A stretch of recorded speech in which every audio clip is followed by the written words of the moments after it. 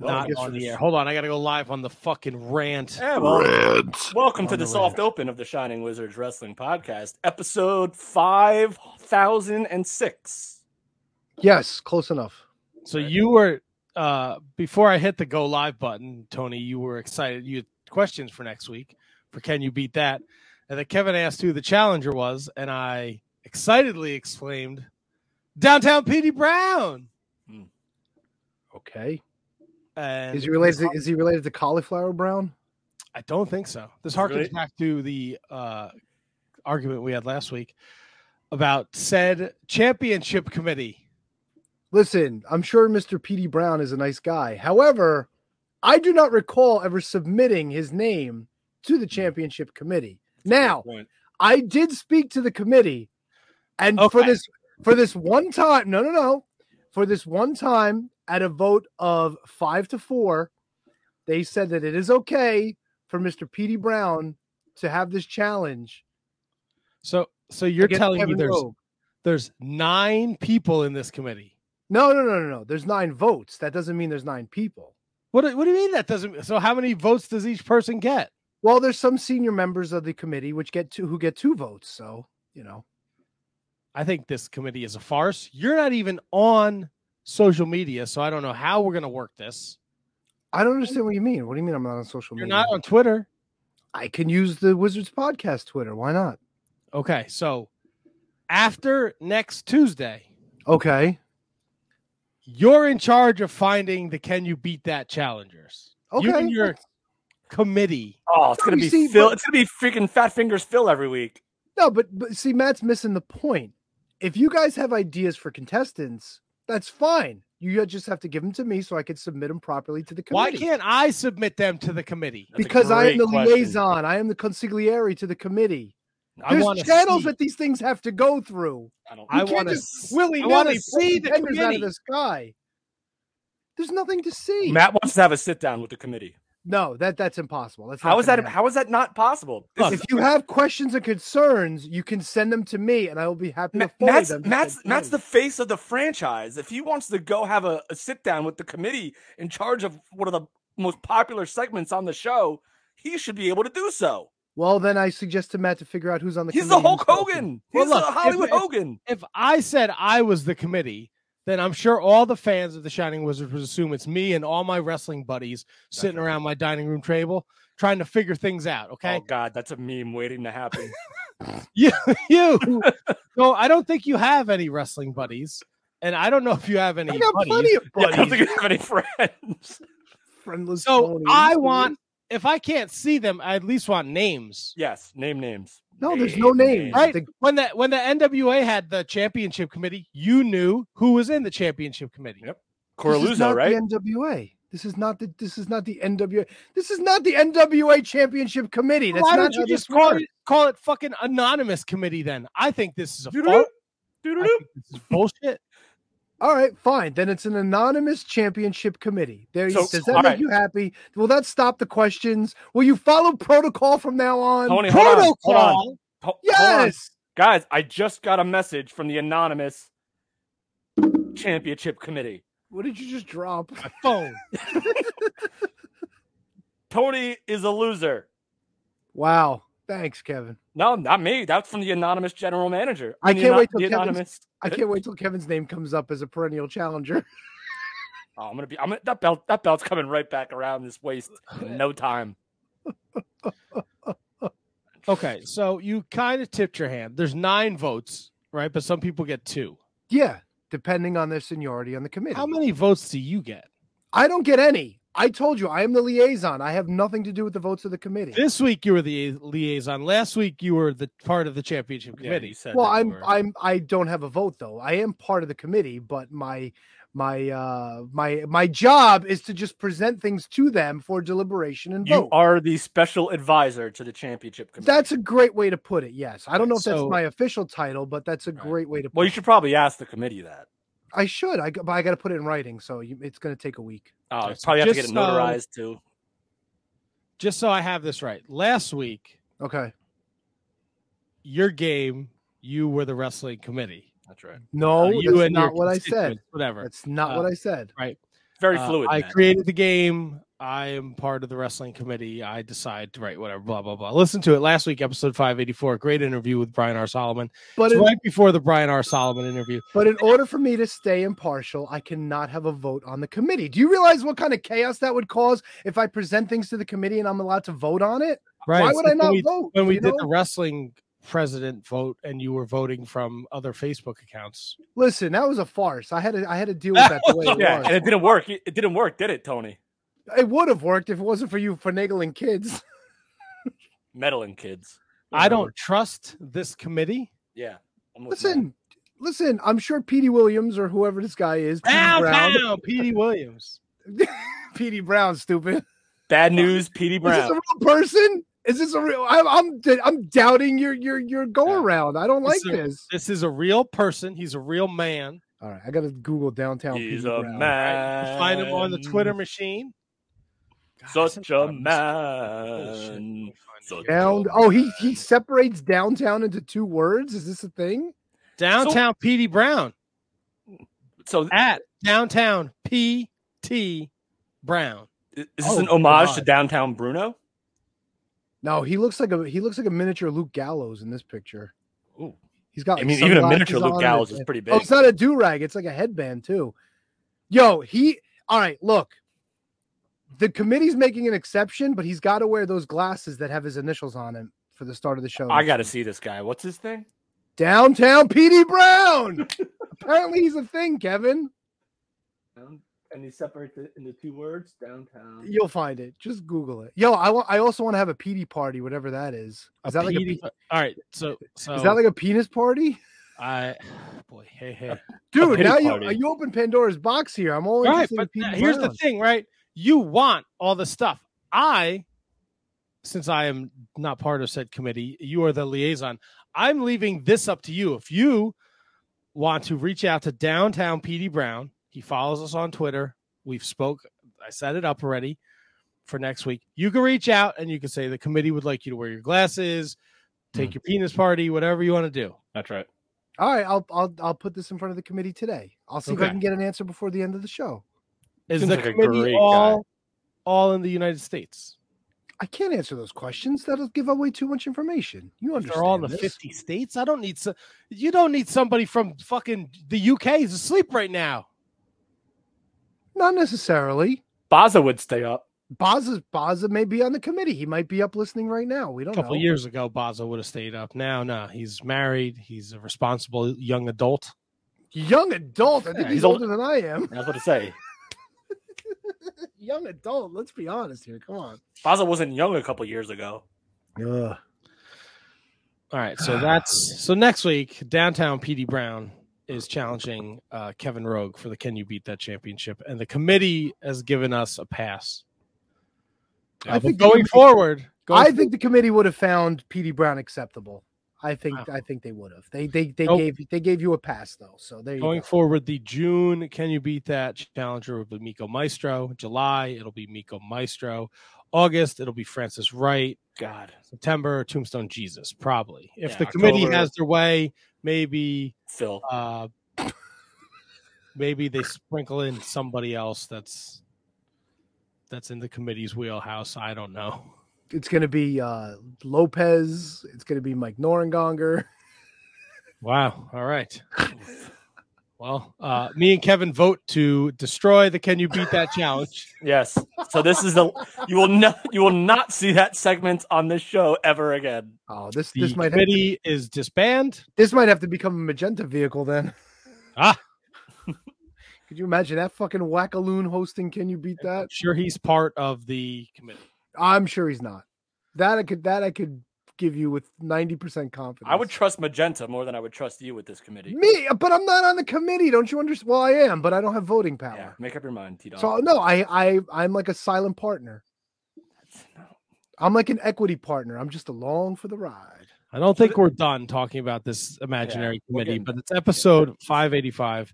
We have a huge show set up for you tonight. Akira's joining us shortly. We got NWA to talk about, MLW, AEW. We got some New Japan we're going to talk about. We got Down the Aisle, which is quickly becoming everyone's favorite segment. Now, Tony, since down the aisle was your idea, does that also? Do I have to run the cards past the wrestling committee? This weird the down the aisle committee. No, but I was interested to know what the card was, but we can figure that out later. You could let us know later. That's fine. Okay, great. I don't know. Now I don't know how much control this is Can You Beat That? This has nothing to do with the fun stuff that we do, but Can You Beat That's a little serious, because there's a championship involved. There's, maybe money to be exchanged and things like that. So we kind of have to, be on more of a level playing. Money. Yeah, don't worry. I never got no money when I was champion. The winner's purse. Kevin, did you get money when you beat me? No, that's a great point. Notice he didn't say no. No. I did not get money, no. Tony. Oh, but I thought you said no. That's a great point. I didn't think you said no, but that's a great point. This is a farce. Yeah, this whole thing is shenanigans, if you will.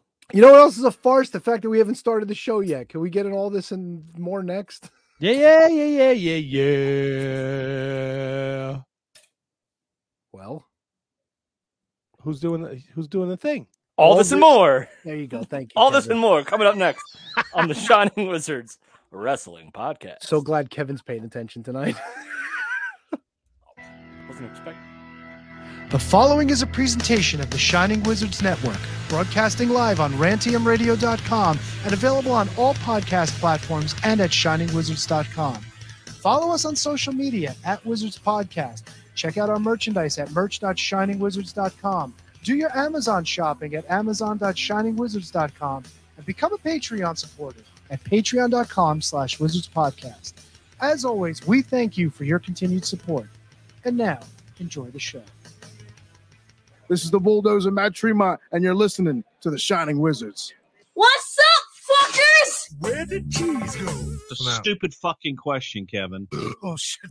Yeah. Whoa! Hey, this is Moose. God, that was disgusting. Shining Wizards rule the world.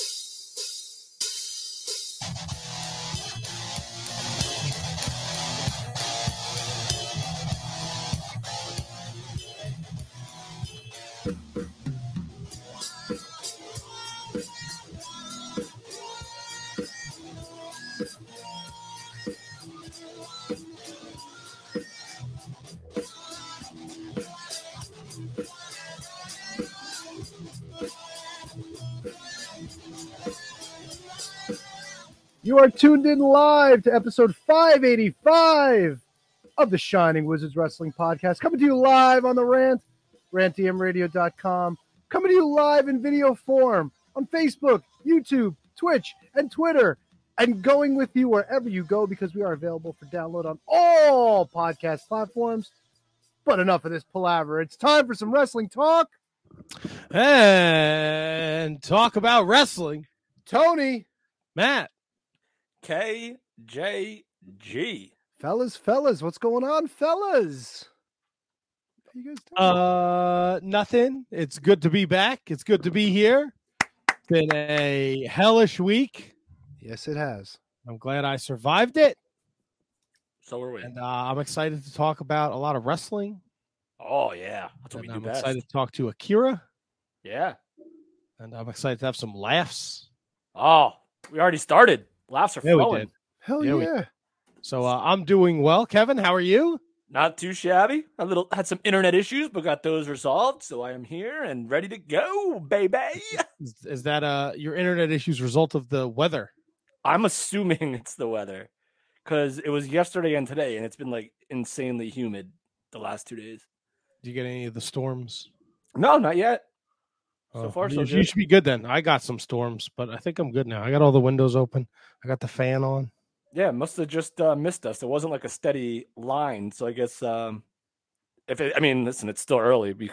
The warning was still 8, so it's still possible, I guess. But Donk, how goes over in your neck of the woods? We were spared. We were supposed to get this storm for like 5 hours. We got like a little bit of rain around like 1:30. It was supposed to come back around 3, and it just never came back. So we got nothing but oppressive humidity and 70s all the rest of the day.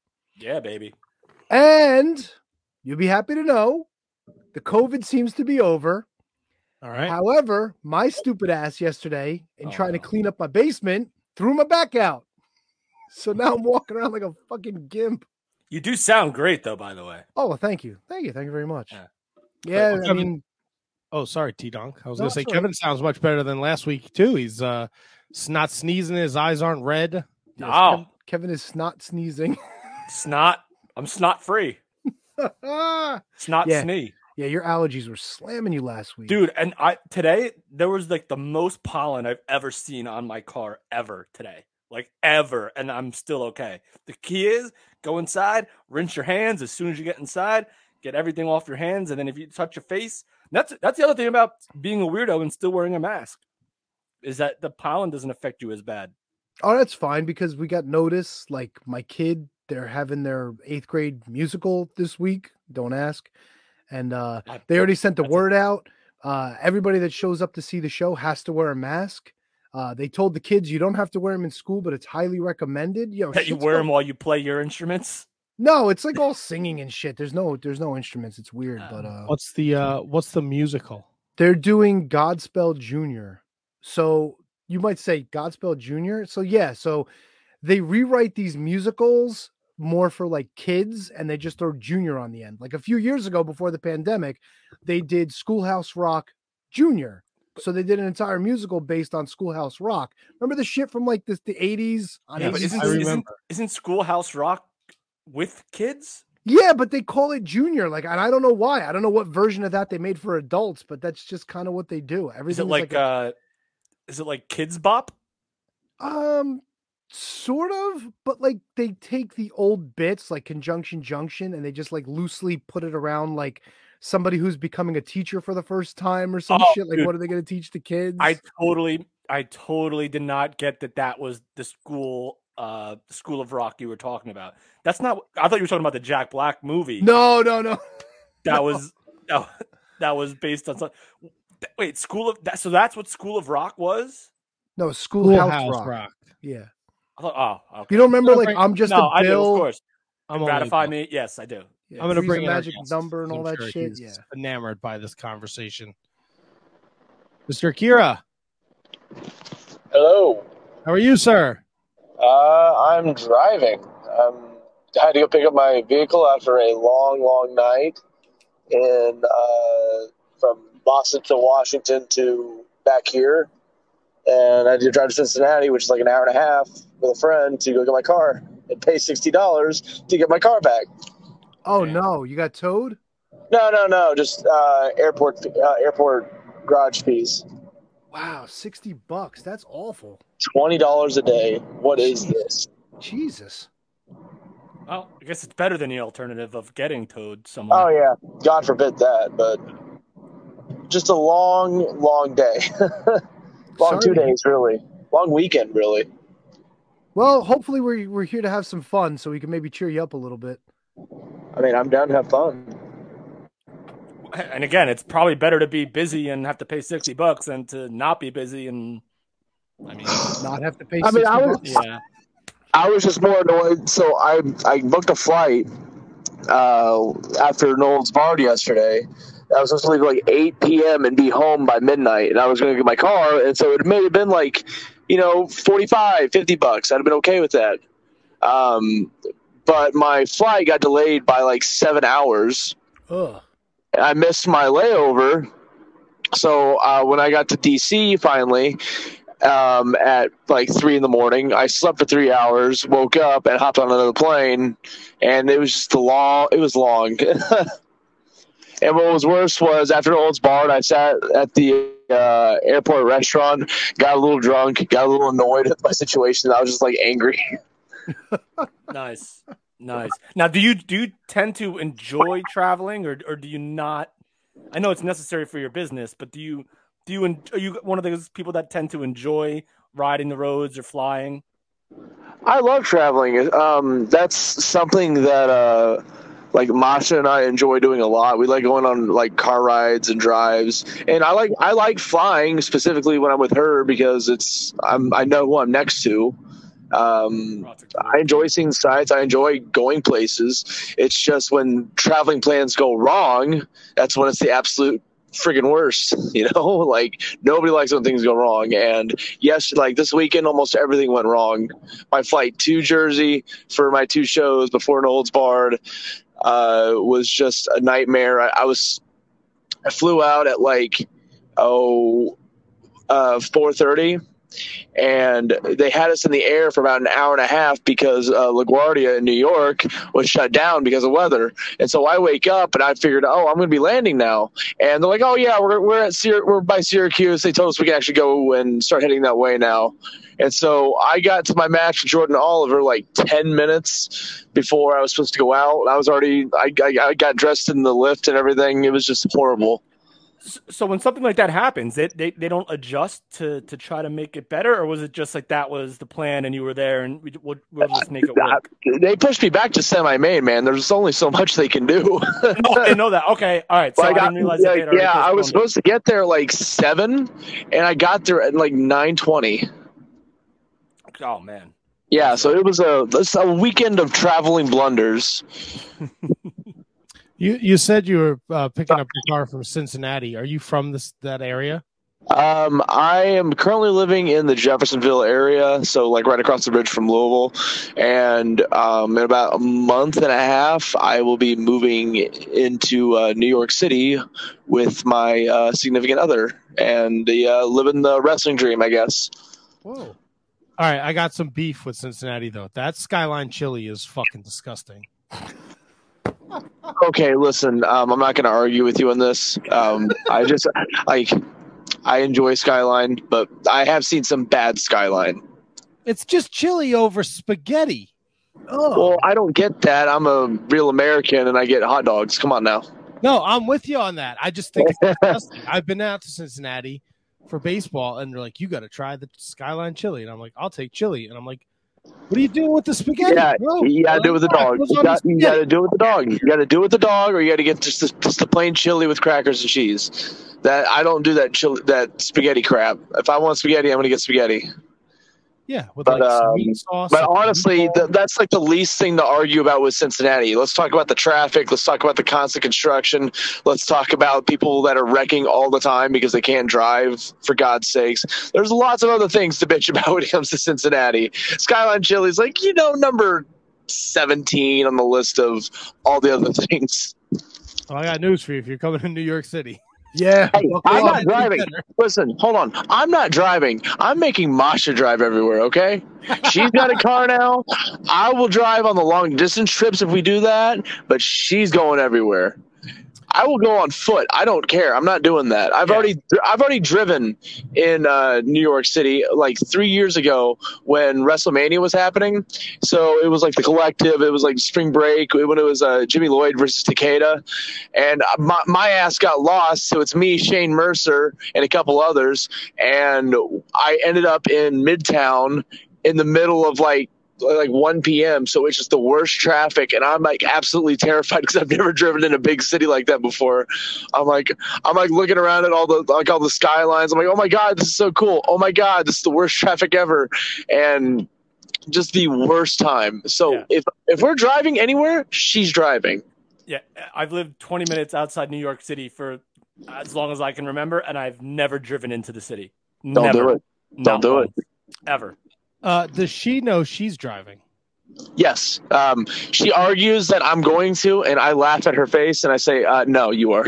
I feel like there's no reason to drive in New York. There's no reason. I don't mind this. Masha hates the subway. Hates it. Because when she has to get somewhere, it makes her late. Me, I'm like, I don't really care that much. I enjoy the subway, other than the crazy things that have happened recently, which is bizarre. But like, I've enjoyed it. Even if I had to get like a bike and ride a bike, I'd be okay with that. Which her and I are both fitness freaks now, so like I'm okay with that. But I just. Driving in New York, no, thank you. I'll do the drives, long distance drives to like Boston, to Massachusetts, Maryland. I don't care. Rhode Island, but inside New York, never again. Not for me. I will walk. Hoof it. I drive everywhere because I I get an Uber. Oh yeah, I'm not relying on public transportation. I'm learning the ins and outs of hopping over things to get free rides. So, I'm learning the tricks of the trade when it comes to New York City. Well, don't get caught. We're on the line with Akira at the Akira Way on Twitter and Instagram. He just had to pay for parking. So go over to stiffblade.com, grab a t-shirt, go over to his Patreon, patreon.com/deathsamurai. He's got an OnlyFans, onlyfans.com, Death Samurai, and then deathsamurai.com. Support the guy. Throw him a couple shekels. It's coming to the city, so he's gonna, Pretty please. I'm bringing the dog too, so come on. Yeah, You'll get to see the dog. I appreciate you supporting me with my issues with Xfinity Internet today by saying that you would send the dog.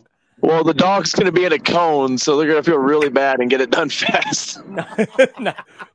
Unfortunately, we've avoided that situation. Internet is up and running and good to go, but I do appreciate the support. That's what was funny was when I actually logged on here, I was like, man, are they even going to be up and running? And I guess they're talking, I guess. Yeah, we're good to go. Look, you had a huge weekend. You mentioned it. Jordan Oliver, Manders, Tommy Vendetta, 2-1 this weekend. Badass shit. You're killing it out there. Tell us about, you it's a who you wrestled a who's who this weekend. Jordan Oliver, Manders, yep. Tommy Vendetta. I mean, you literally you check every box in terms of what you're capable of doing in the ring and with who. How's that work out for you? So my body felt great for the first two. That Tommy Vendetta match, oh my God, my body hates me now. Nobody, it's not been seen yet, but one, Tommy, he cheated out and he went for my eyes and got the power driver. I mean, no holds barred, so I can't be too upset. But I'm a nice little honor-driven guy. I don't really cheat to win, or I don't really go through like low tactics. So, he's going to get what's coming to him eventually. But Tommy and I was fun, but it was an insane 11 minutes between getting powerbombed from the ring to the stage, which I don't suggest ever doing. Oh, my God, my neck and my back hurt. And then hitting that sunset flip powerbomb on him to the floor where he landed on me. I'm depleted. I got home, and it's bad when even Masha tells me, and everyone knows that she's a fitness nut. She's turned me into one. She's like, yeah, you should probably rest for the day. And I'm like, yeah, I ain't doing shit. But between Jordan Oliver, who's a very fast-paced wrestler, and he's very gifted, very talented, and it was really nice to go toe-to-toe with him, especially on such a short notice. And we really put on something pretty spectacular, all things considered. And even when someone like him, who he's wrestling a lot of the who's who, and I'm still trying to go out there and prove myself in terms of being a tactical, hard-hitting guy. When he even goes out and says it was pretty good, and puts it over. It's nice to hear, and he had a lot of really good things to say. And then Manders and I was just a hard-hitting, like all Japan match, just kicked the crap out of each other. He threw me around, and I threw him on his head a couple times. Just a lot of very different opponents. And then Tommy and I was a fast-paced, like hockey brawl with some insanity in between. And I threw his ass around as much as he threw me around. So it's very vindicating, but there's still a lot more work to go because I've had a lot more bookings this year in terms of just straight up pro wrestling instead of deathmatch, because 2020 and 2021 was very much deathmatch heavy, and I started to slowly balance it out. I have someone now on my side who is very much about me wrestling as much as I'm doing the deathmatch wrestling, so that I can, live a long and prosperous life. And it's very vindicating, but like I said, it's a long road to travel. I'm slowly breaking that stereotype that I want to prove, and people have heard my mission statement before about proving that the deathmatch wrestlers of today are the best wrestlers in the industry. I mean, you have a guy like Moxley out there who is a deathmatch wrestler at heart, and he's going out there and he is one of the best in the world. I mean, and Jun Kasai, Masashi Keita, take away the deathmatch, they're still one of the best wrestlers in the world. Yeah, and I had a question for you, but you just triggered like 6 more, so I don't know if I'm gonna be able to get to them all because I saw you for the first time I think over in Atlantic City for ICW in the Boardwalk Buds convention. Oh God, yeah. No, but I was one of the comedians that night on the shows, and I saw you, and I think I talked to you, but I can't remember for sure. But I'm just like, this guy can like. And I mentioned it last week on the show, or I mentioned it to these guys in passing. Like, this guy can do like anything, like literally do anything. Even like in the death matches that he's wrestling, like he's wrestling like a wrestler's wrestler. So, how does that make you feel? Like knowing that now you might be transitioning into more of just a professional wrestler in air quotes. And was deathmatch wrestling your like ticket to get booked? I don't view it as my ticket to get booked. I view it as deathmatch wrestling was the vessel for Akira to evolve and revolutionize himself into the person that he is today. I would not have met the people I've met. I wouldn't have met Masha and my life becoming like the best thing ever without deathmatch wrestling. I'm never going to not deathmatch wrestle. I will say that. I don't care if I get signed to Impact, Ring of Honor, AEW. I'm putting my foot down when I say I'm doing these because this is what I love and this is what brought me to the dance. And it's my job, it's other people's jobs, especially in this new generation, to elevate the art of deathmatch wrestling and show that, hey, we can go in a one-on-one setting without any weapons. We can do just as good, if not better, because we have more battle scars. We have more, aesthetic than other people could bring to the table just with their hair. We have scars, we have marks on our bodies, and when you look at us, you know that we're real. When I take a shirt off in a regular wrestling match, people generally go, "Oh my God," and when they look at my back, they look at my chest, they see this stab wound from the Matt Tremont match. And it's funny enough looking at that Boardwalk Buds weekend because I had that edible death match, that incredible edible death match. Yeah, oh my God. And that was essentially a DDT match, everybody. That was a comedy match. Yeah, and that's when you guys would do the whole like slow motion thing, right? Yeah, I was doing slow motion Northern Light suplexes. Like, who does that? Nobody does that. Dude, that was awesome. I'm not gonna lie to you. I was laughing so hard at that show. It was the most ridiculous match that I've ever had, like in terms of comedy. But I also proved I can go out there and I can do comedy. Like, I think all the greats can go out there. Moxley's a funny guy. Suzuki is one of the best at comedy because he's one of the best straight men in terms of working with the more comedic people. You look at his work with Yano. You look at his stuff in DDT. His what was it? The no ring. It was the empty stadium match he had in DDT. Is one of the funniest things in the world. And he's just him being himself. He's being there's 2 instances. And the one it's not really involving him, but one the guy he's fighting. He runs into a janitor, and the janitor's actually Jun Kasai. Jun Kasai gets pissed and hits the guy, climbs the ladder that Jun Kasai has because he's a janitor at the stadium, and does his splash onto it. And then there's another instance they're fighting, and they get into a hallway where there's a Muay Thai fighter, and everybody acts scared of the Muay Thai fighter, and you see Suzuki go, "Oh shit, wait, I'm Minoru Suzuki. I got to act completely tough." So you see him like slapping his face. He's getting ready to use shadow boxing, getting ready to fight this guy. And then right as he's about to do it, the other guy tries to sneak past, and the Muay Thai guy starts beating the holy hell out of him. And you see Suzuki like tiptoe past them like in a Scooby-Doo movie, and it's just the funniest shit. I mean, if you could go find that match, it's somewhere on YouTube, at least the first half, and then you can find the second half. Honestly, go and get Wrestle Universe because that's got Noah, DDT, and all that stuff on it. It's great content. And the match Akira's talking about, Minoru Suzuki and Sanshiro Takagi. Sanshiro Takagi, thank you. Empty stadium match. Definitely check it out. With the deathmatch stuff, is there a line for you? Like we've had Brandon and Casey on the show, which I definitely want to talk about.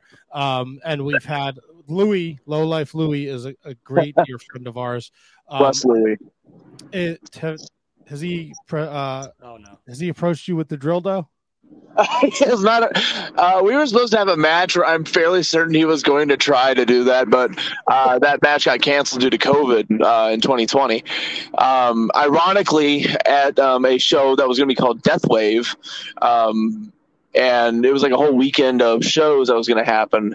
And now this weekend I'm making my H2O debut at the official Death Wave show. So it's a nice little coming a full circle moment.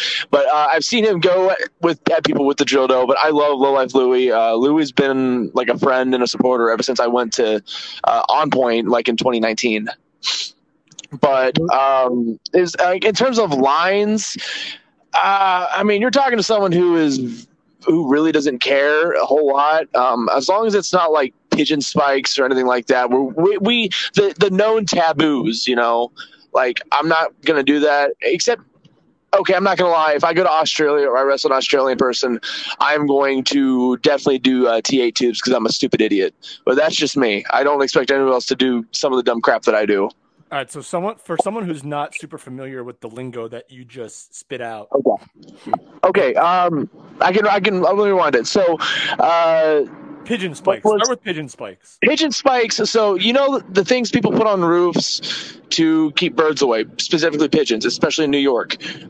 Those things. Okay. Yeah. Marcus Crane used them in I think it was Tournament of Survival or NGI against Masashi Takeda, and he hit a small package driver on Takeda on them, and it impaled Marcus and it punctured his lungs. Oh. And it collapsed his lungs.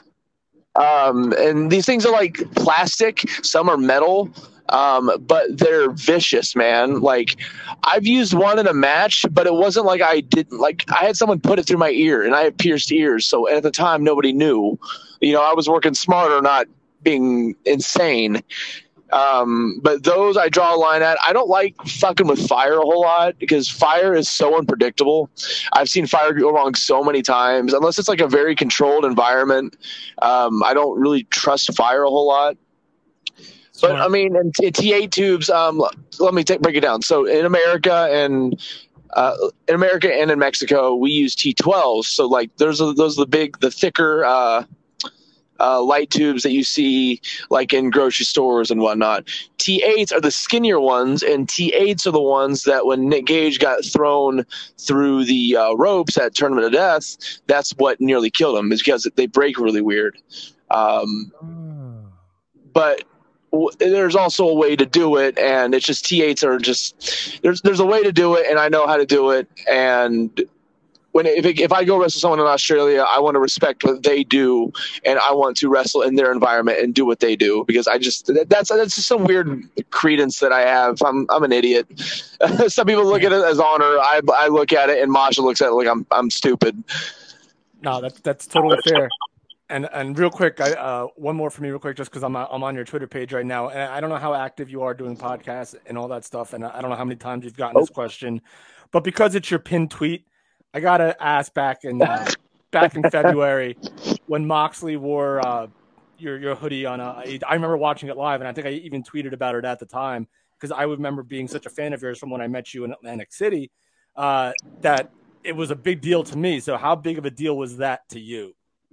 So is it first of all? Is it even? It's your hoodie, right? That's your hoodie. It is my hoodie. Yeah, it is definitely my hoodie. You go to stiffblade.com and they're available on there. So it's really funny. I've never even told Mox this, but I've only spoken to him a couple times. But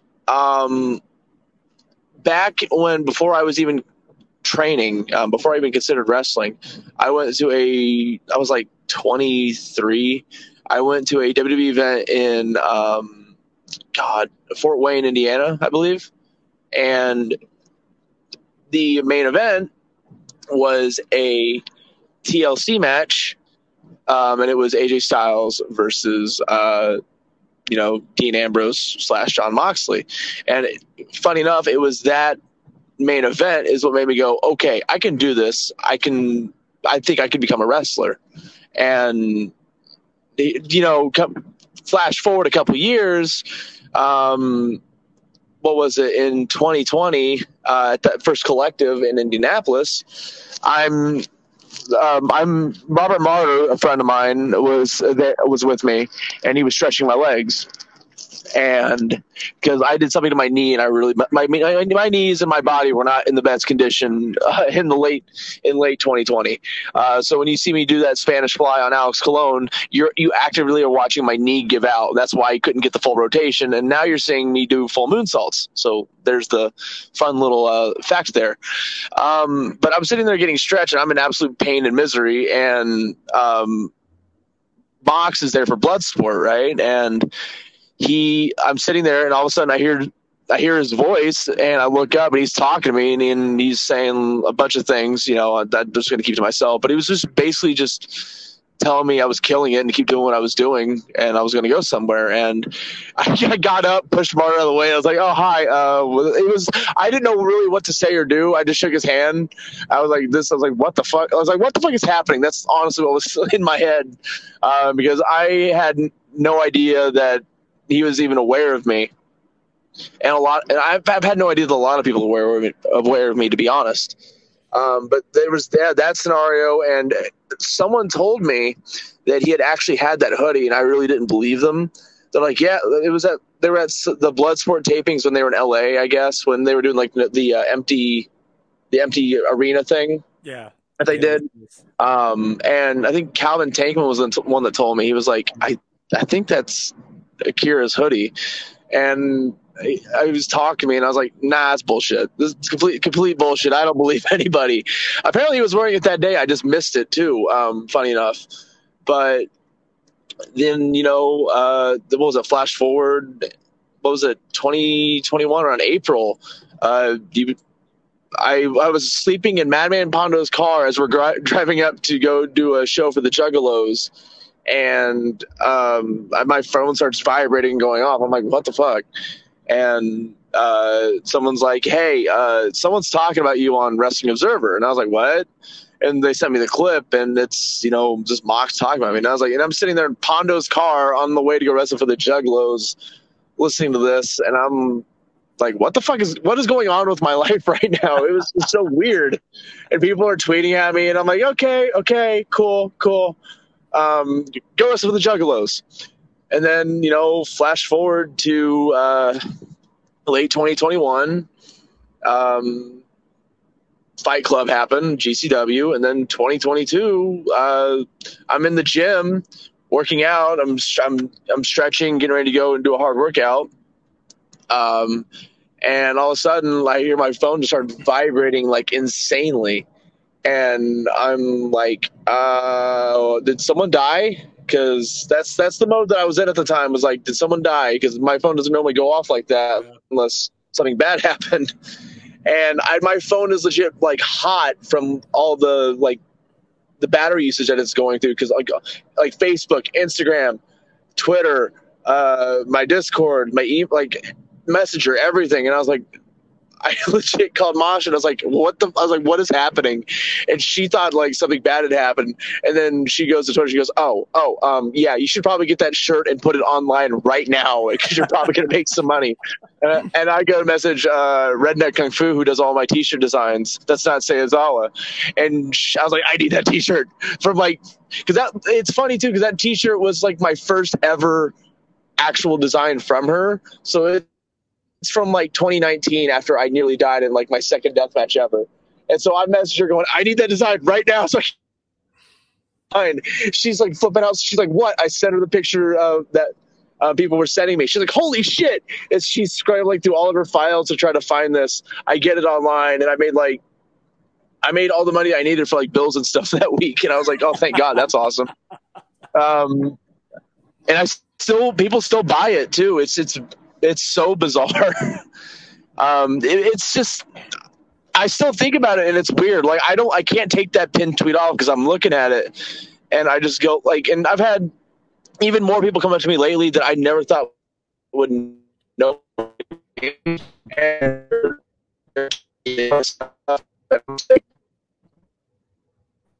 But also making me want to go out and work harder, because it's like, I've got so much more to do. If these people are seeing what I'm doing, I'm doing something right, but I got to keep getting better. And I have, the best partner in the world who is always kicking my ass, and she is the most critical person in the world. And literally, I can attribute a lot of my success recently to her guidance, her pushing me, and my willingness to go the extra mile and put the work in. It's a whole story, man. Like, I could write that. This is going to go in my shoot interview in like 10 years. I think something that's really unique about you, Akira, is that it seems like from talking to you in these last 20 minutes or so that you're super focused on you, so you don't pay attention to the outside noise, and you're surprised when you hear like Jon Moxley knows who you are and this person knows who you are. And I think that's a good thing, because that it doesn't go to your head and it keeps you humble, and you keep grinding, man, and you just keep putting in other people. It's a weird thing. It's a very weird line, because you have to own who you are as an individual and as a wrestler. You have to be confident in it, but my one thing is I've seen people get on Dark once and they get this ego, and I've seen people get on, they get this Raw or SmackDown spot for a moment. And I never want to be that kind of person, no matter what kind of success I have. But I'm also learning to own who I am and be confident and say, yeah, I am good. I do belong anywhere I go. And I had a match like a month or so ago, 2 months ago, where it was a wake up call. And when people were telling me like, dude, you're better than this. You are one of the most confident people in the world. You're one of the best wrestlers on the independent scene right now. There's no reason you should feel like you don't belong in a regular wrestling match just because you call yourself a deathmatch wrestler. And you look at any of my work after that match, and it's just been bang, bang, bang, bang, just killing it every single moment that I can, because it was the wake up call that I needed. And it's people like Masha, who is a very confident person, who I love her to death. She gasses me up as much as I gas her up. She's always, pushing me and saying I'm doing great. And she's not a bullshitter. Anybody that knows her knows she's not a bullshitter.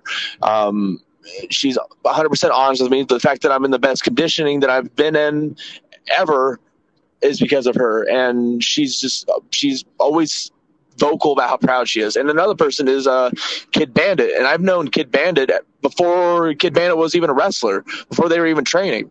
They messaged me and they were saying like, hey, I want to train. You're like, and this isn't me, like, this is something that they'll say all the time. They're like, hey, you are someone I kind of look up to because you're an Asian wrestler.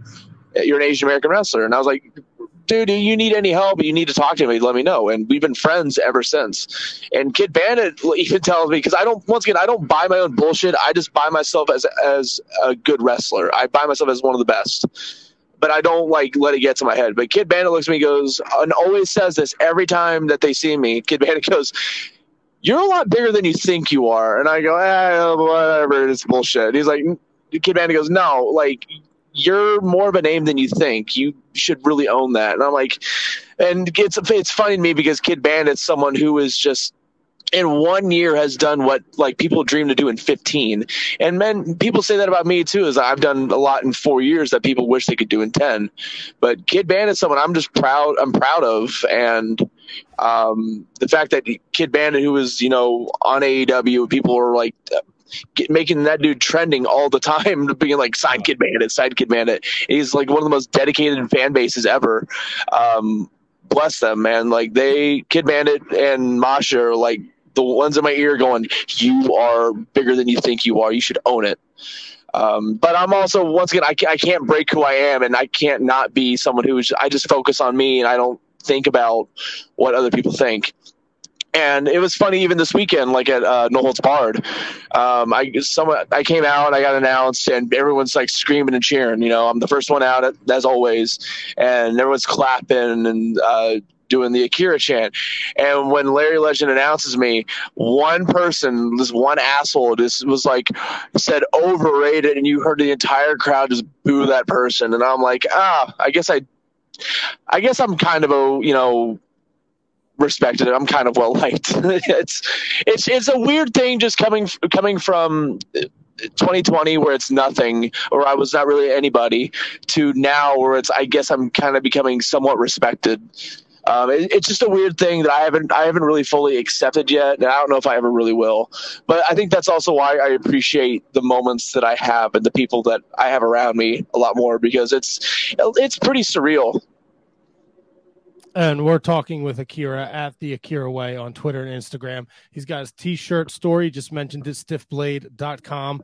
There's a bunch of other great talent up there too. I know Masha, Robert Martyr, they have t-shirts up there. He also has a Patreon, patreon.com /Death Samurai, and an OnlyFans, onlyfans.com /Death Samurai. And then deathsamurai.com is the website for all things Akira. Hello, Nelly. Yes.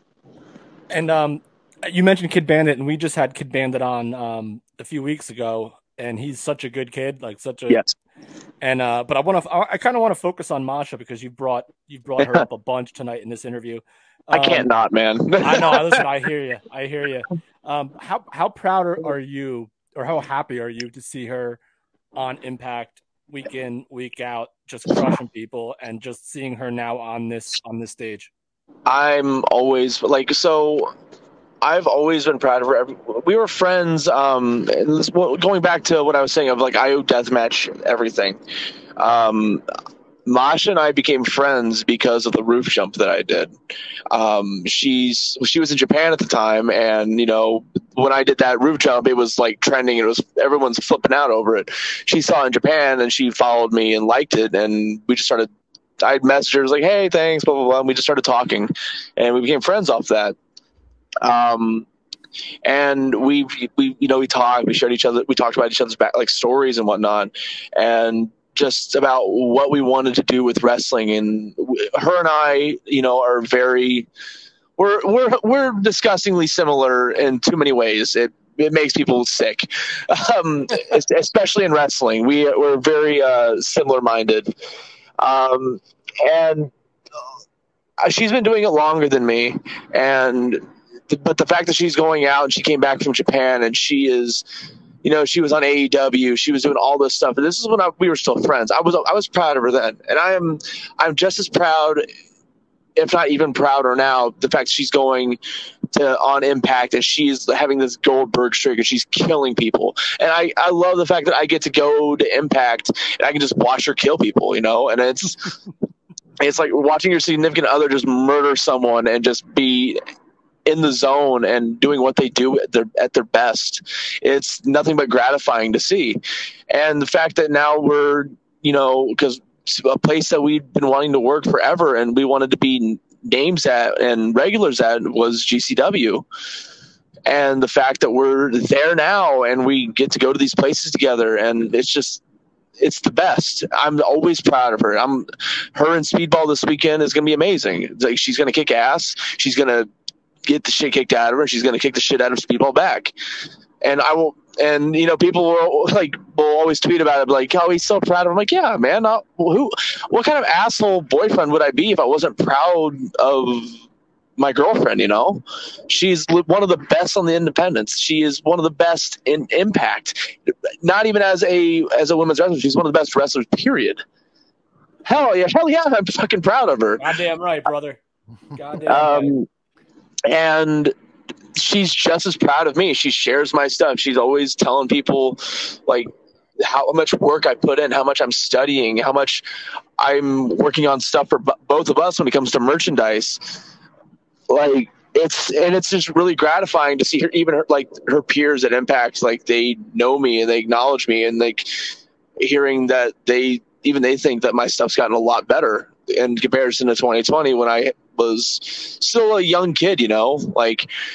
It's been crazy, the transition from me in 2020 to being like this young bright-eyed kid who just jumped into infamy to me now.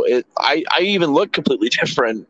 It's all due to her, man. Like, it's due to her and the fact that she was willing to help me and the fact that I was willing to put in the work. Okay, so now I got to ask. You worked ICW No Holds Barred yesterday in Massachusetts, and you were there for Casey and Brandon. People aren't stupid. They're the Kirks. They're married. They beat the shit out of each other, and I understand Casey had a pretty serious laceration inside her lip. Would you ever wrestle Masha like in a death match? I mean, I did at ICW. Coincidentally enough, because of ICW, we became friends. We met for the first time at the Boardwalk Buds show. Get out of here! Yeah, that's I had something to do with that. Yeah, that's when we first actually met, and we kind of hung out. And that's I went through a breakup at the time, but I wasn't even thinking about dating at the moment. But we were just hanging out and being friends, and it was like, oh my God, you're someone I've been talking to for about a year. I'm finally meeting you. And then Fight Club came, and we were like joined at the hip, and then we did the pit fighter match, and we didn't have any glass, but I still think without the glass, we still had one of the gnarliest death matches ever.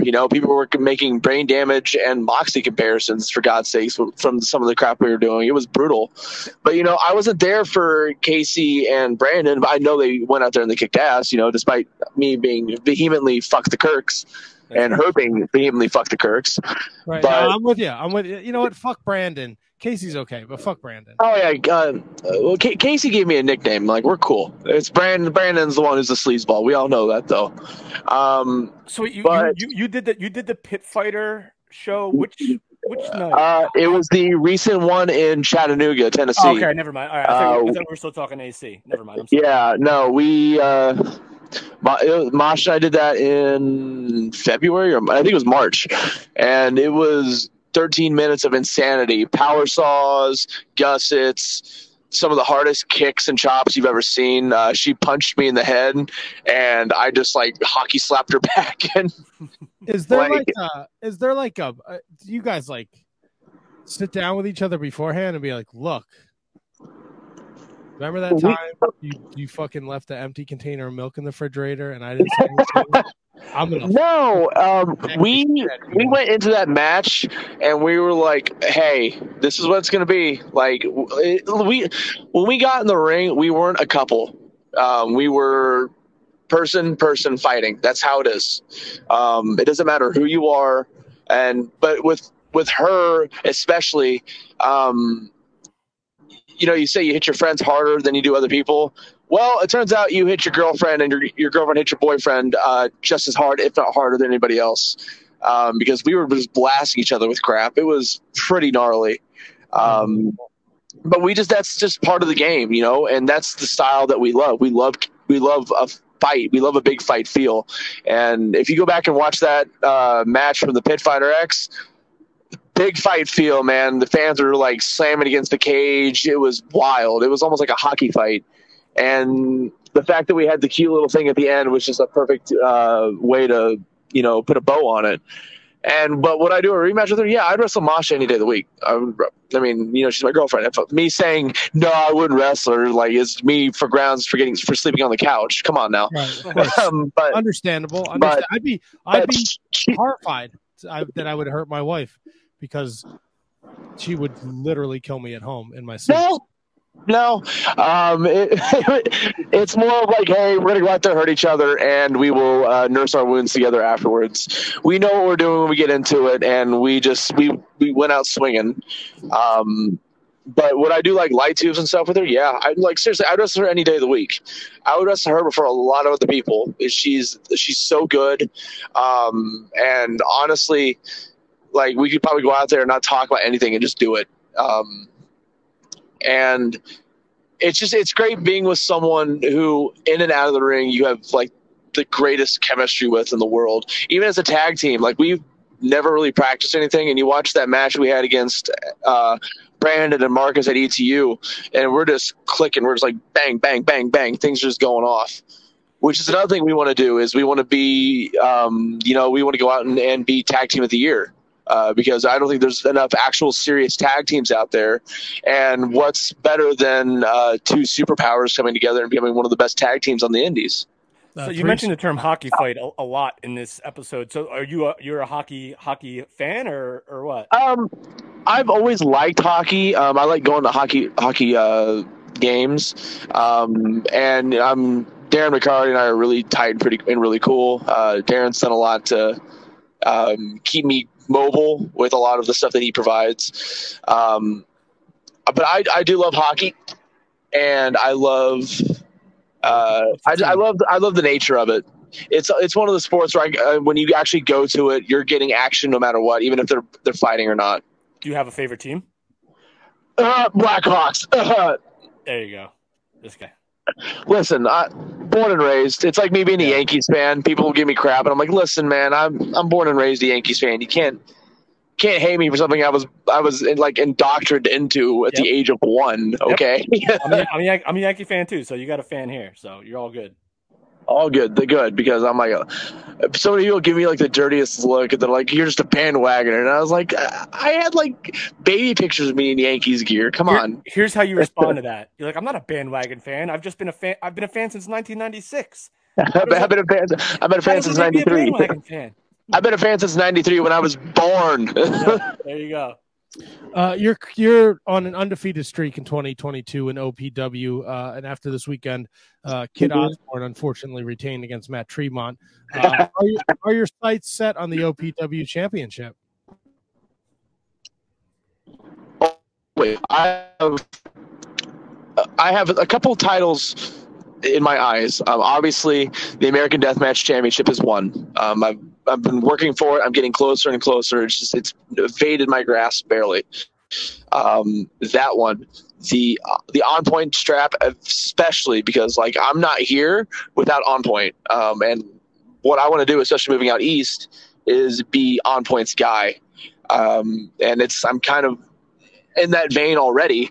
It's just eventually I'm going to go eye to eye with a certain Kid Osborne, and I'm going to kick the absolute shit out of him, and I'm going to grab that thing that is mine, because I'm leading something new, and I think it's for On Point. It's necessary to have a champion like me.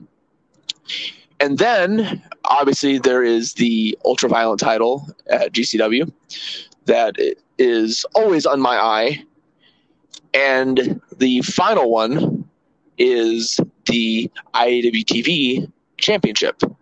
And if anybody watched the Killer Be Killed show that happened 2 weeks ago, where I beat Adam Priest in a hellacious technical main event, I stated my claim, and I said that it might not be today, it might not be tomorrow, but someday soon, I'm coming for that title, and I'm going to take it, and I'm going to rep it across the world in regular matches and in death matches, because in terms of the independent scene in the last couple of years, death matches are what were the backbone and were the spine of the entire, core of it.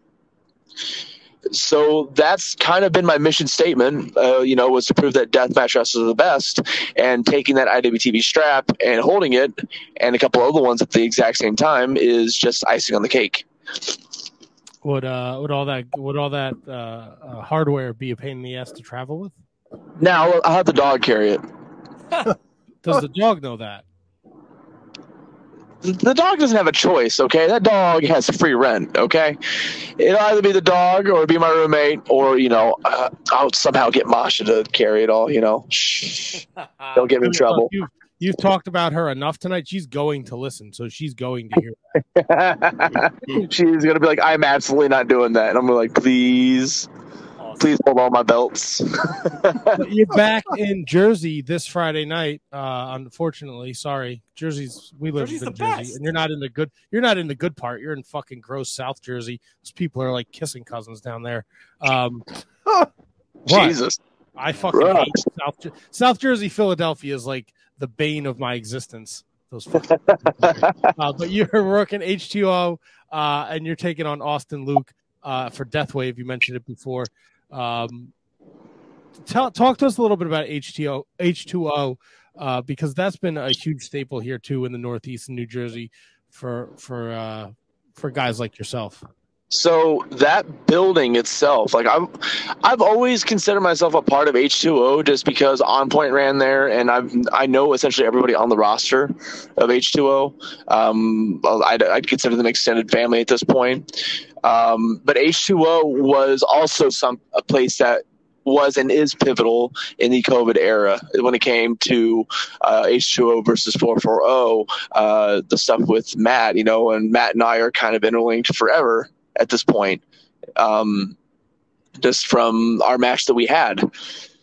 And H2O is doing something that I wish a lot of other independent promotions would, and that is actual congruous storylines and pushing it to the forefront. They were doing that with the 440 story. They wrapped it up, and then they took that momentum and they pushed it onto the students, and now you've got, the little emo kids of Kennedy, Austin, and the goof troop beneath them. Was it Mouse and the two tag team dummies, who I don't even know their names. And I love what they do. Mosh and I love what they do. And one thing I want to do after I move out there is do more storylines, because not only is that better for me, because I've never really had that kind of format pushed upon me before, with storylines and something to actually sink your teeth into. But it's also something fun for her because, once again, there's not many independents that are actually doing that. The one time she gets congruous storylines is on TV. And it's going to be something different for me, and I'm excited to be there and to help H2O keep going strong, because now we're having an influx of new talent, and we're not coming there for a quick spell. We're there for the long haul. And I've known Austin Luke for a long time, essentially since I was at On Point in 2019. And I watched that kid grow. I've watched Marcus grow. I watched all these people grow.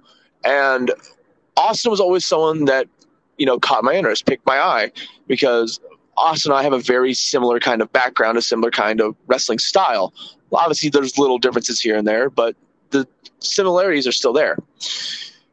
And I've seen Austin, ever since the Destiny show, Return on Marcus, go from someone who could have been a bright-eyed, face on the East Coast scene to being one of the most sadistic yet ironically emo kids at H2O, where he's going out and he's beating the absolute piss out of people. But me personally, I feel no fear from him, because I'm you're just a little kid having a temper tantrum. And I've watched him do all these wrongs to people that I like. What he did to Marcus twice, what he did to Chondo, what he's done to people. And then the icing on the cake was him talking shit to my old lady. And that just, incentivized me to come to H2O and let him know that Judgment Day is coming. I'm not coming just for the incident of what he did to my significant other. I'm coming for all the shit he's done to everyone.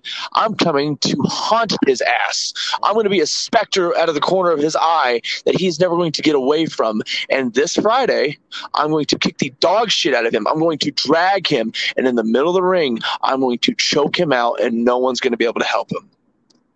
Because not many other people have been able to hang with him in the ring. I love Marcus to death, but he's no ring technician. Love it. I'm everything Austin Luke pretends to be. There it is. And Friday, his reckoning comes. Scorching. Love it. That's some intense shit. I love it. Now I'm looking forward to it. Too bad. Jesus.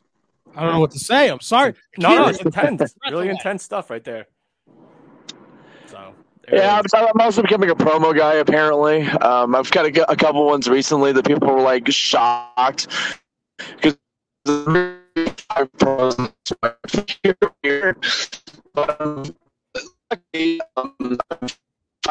voice for such a thing, and it tends to be more on the real. And when I really feel it, then I can just go.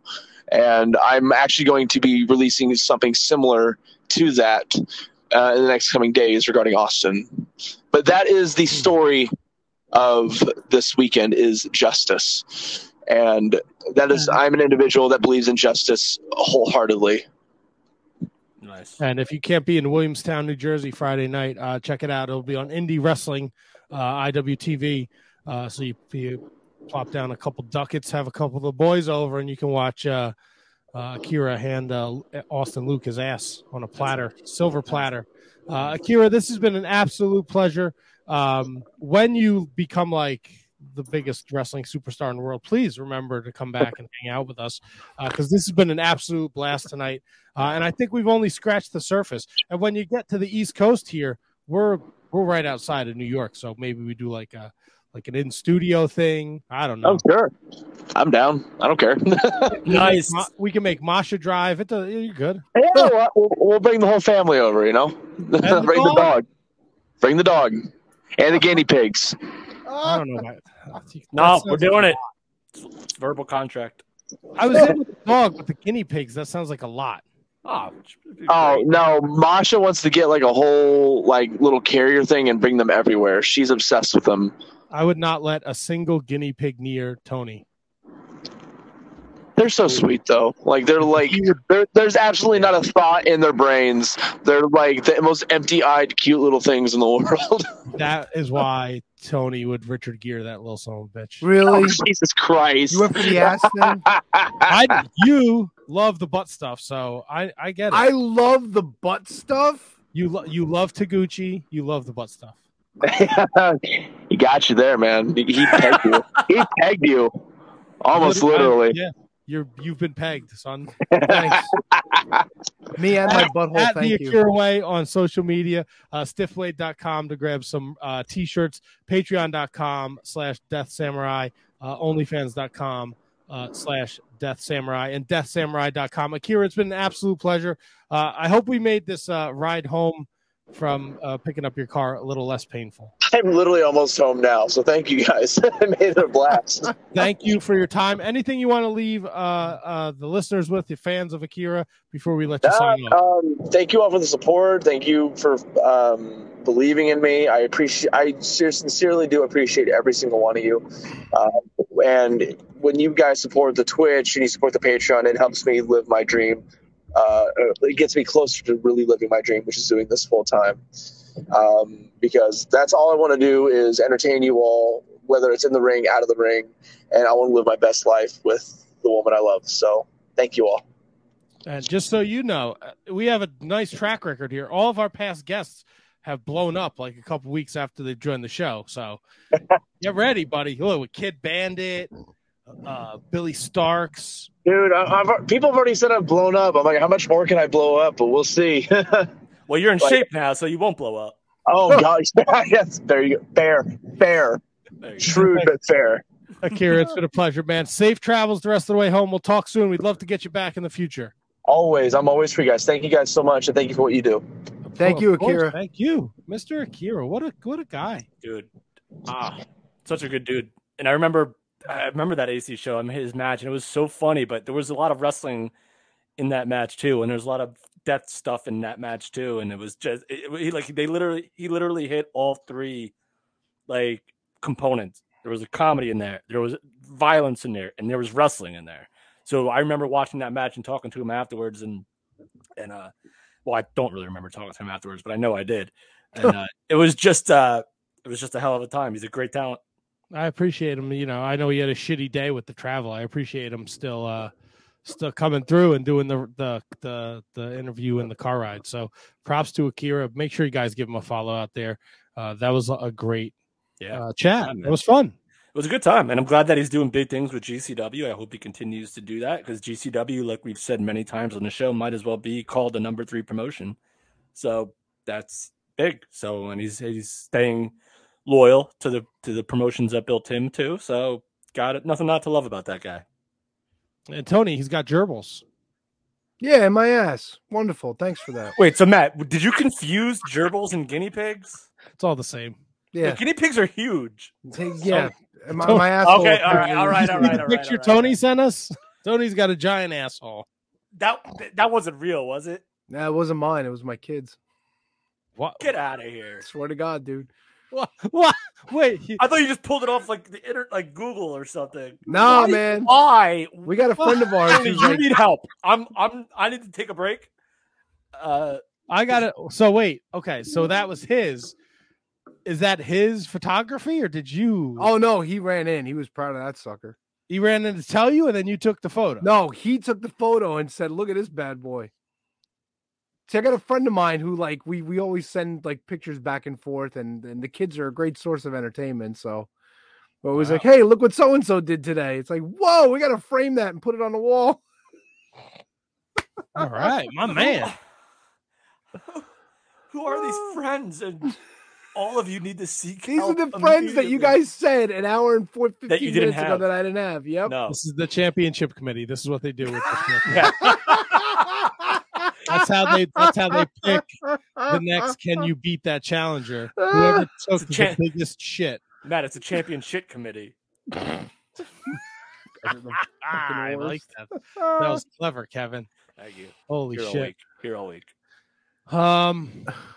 Where do we go from here, fellers? Can I just say to the bathroom? Yeah, can I just say listen to all the shows on the network? I have no idea what's on this week. Absolutely, Tony. Absolutely, you can. Okay, listen to all the shows on the network. The people that are still doing episodes of stuff are still doing a great job. I don't know what happened to Radioactive Metal. They're supposed to have their 700th episode this weekend, and I guess Snowy fell asleep behind the wheel because that never happened.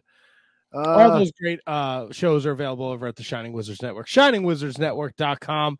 Be sure to check it out. Shining Wizards. I know Turnbuckle Throwbacks. Phil and Jay had another episode this week, and who else? Inclusive Breakdown is back. They took off Mother's Day week last week, and their top 10 is people you want to send into outer space, people who would probably not want to be on the planet anymore, according to yourself. So it was an interesting top 10 this week. And yeah, Matt didn't do the fucking Mark Order podcast this week. Bro, So- I was working at a hospital event from 1:00 in the morning to 4:00 in the morning. Okay. And the show started at 10:15, and it actually ended in like an hour and a half. It was like a nice condensed version of the Mark Order podcast.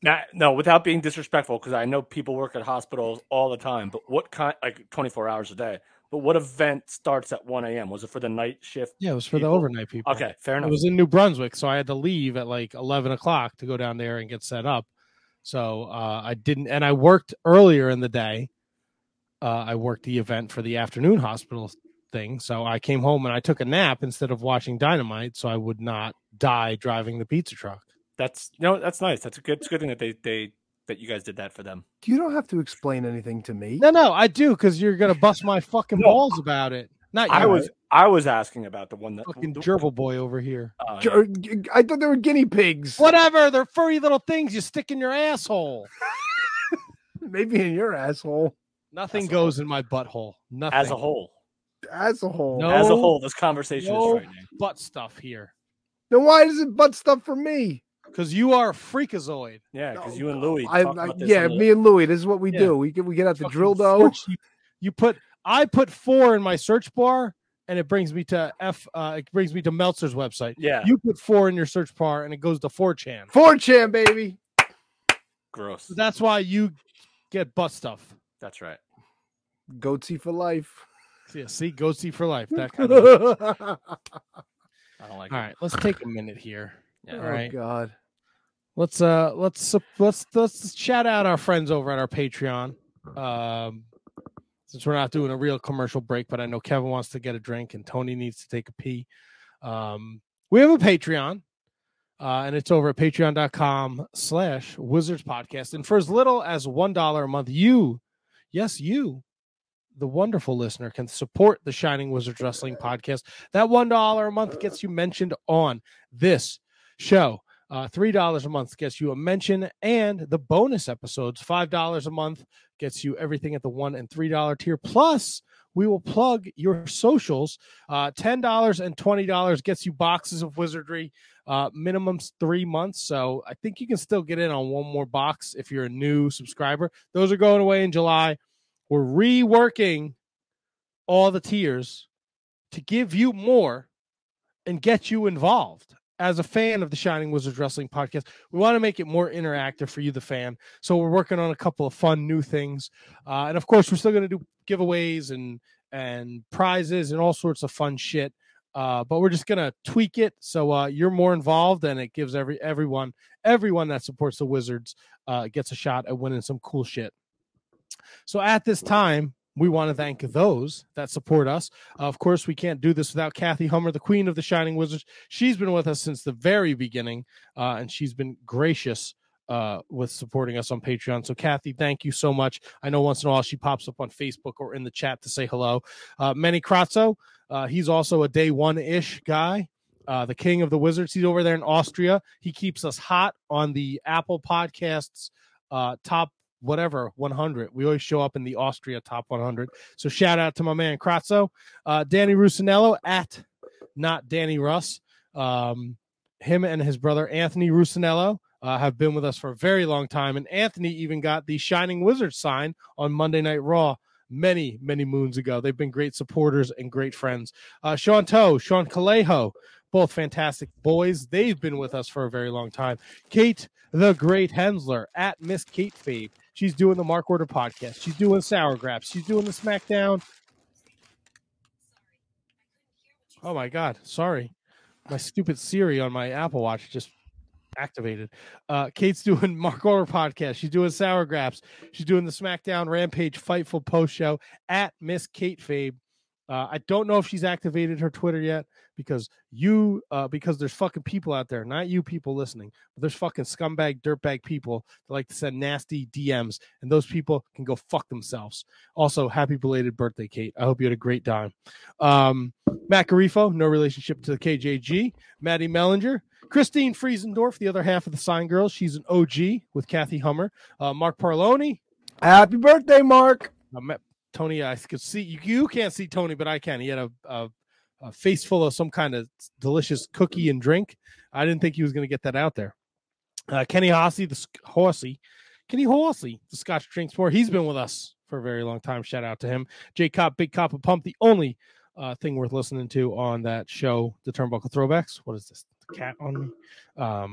Thomas Cops, the Mott Spock at High Five Tom. He's doing the Ring of Honor revelry and marking out. And he had our very own KJG on the show the other night. So definitely such a great time. At High Five Tom.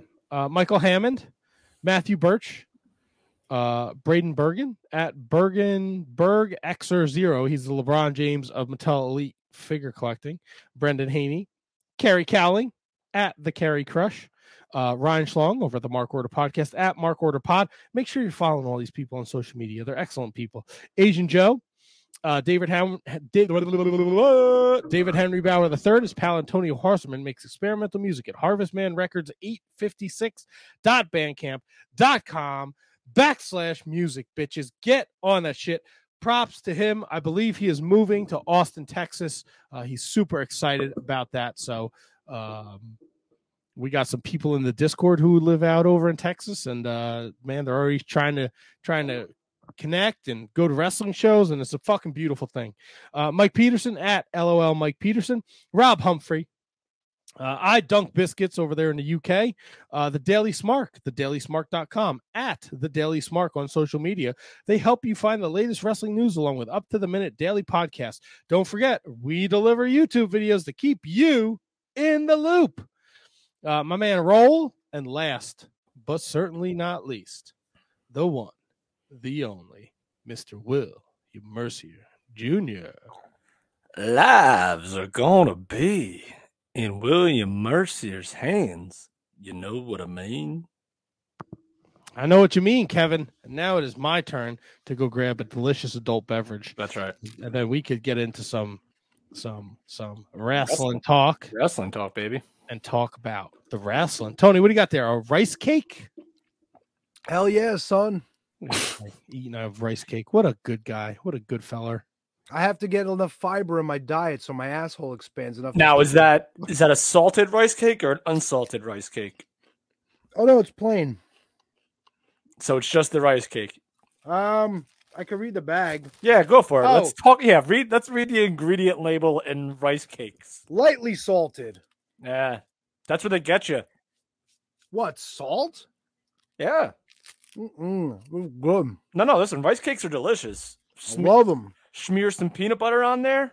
They help me expand my butthole so I get them gerbils in there. All right. So Matt's gone, so we don't have to talk about that. Hey, but the people want to know. No, they don't. Come on, somebody what's out in there that? What's in the wants to know. glass? Is that apple cider? No, it's iced tea. Looks like apple cider. I know it's a little thick and creamy, right? And don't get me wrong, I like drinking thick and creamy drinks. But All right, Tony, again. What? We could stop with that. Hey, I got. Wait, is that like iced tea out of like a convenience, like a shop, right? Or did you make it yourself? No. That's in the jug. Oh, so it's like a a Lipton or a no, Turkey Hill. Turkey Hill iced tea. Yeah, so there's plenty of sugar in that bad boy. Well, it's the diet version, so it's like the stuff that gives you. So it's a lightly salted iced tea. Yeah, pretty much. There you go. So I had to explain to I left the freezer open. Wait, what? I left the freezer door open. So go close it. I'll wait till Matt gets back and then I'll do it. Oh, he's back. Look at this slob. Yeah. So You got a slice of pizza? No, I left the freezer door open. So, but I had to explain to Milwaukee Tom, the Motzbach, where the William Mercier Jr. tagline came. I was just going to ask you. Yes.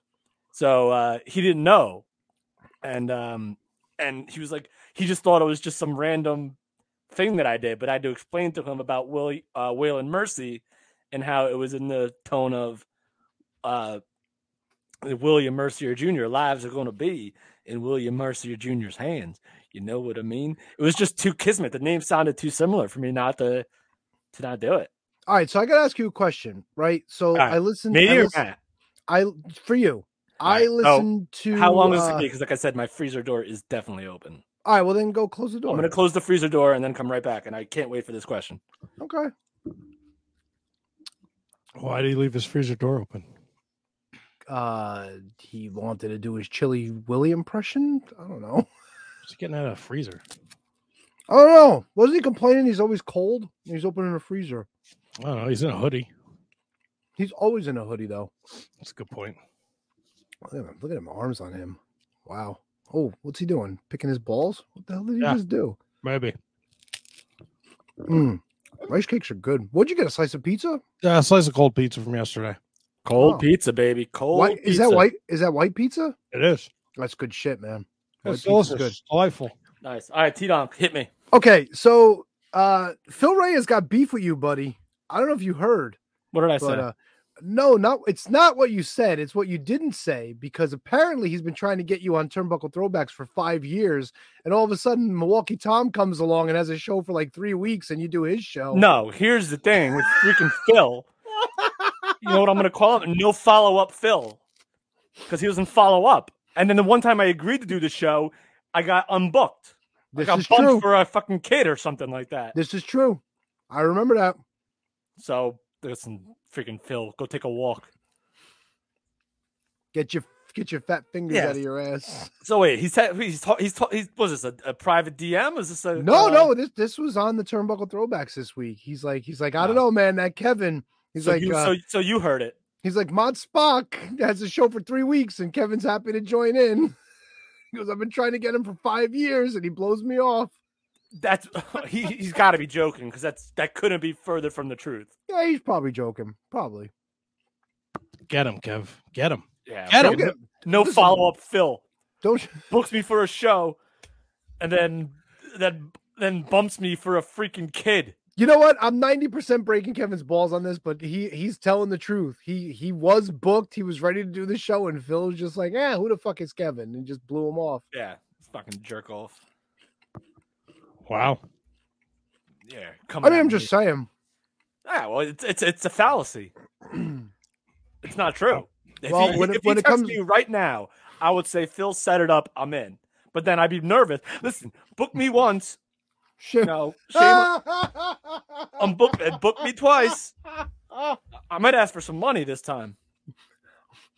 You might have to.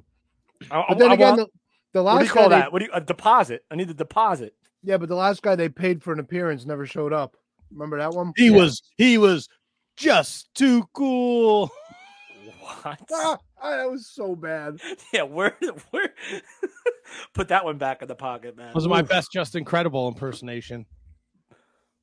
Is that It wasn't terrible. I'll give it a 4. do the hand thing again? Do the just do.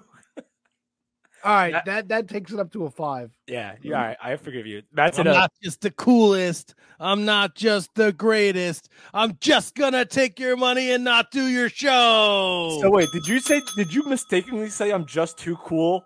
Is that something that he said? No, I'm sure that's something that he said when he was in ECW. it probably wasn't. I don't think so. I If think I had that to Matt guess. just made that. It's very possible. I could have made it up. I don't fucking know. Matt's showing off the guns tonight, people, for those watching. And Swarm. And can I just put this out there?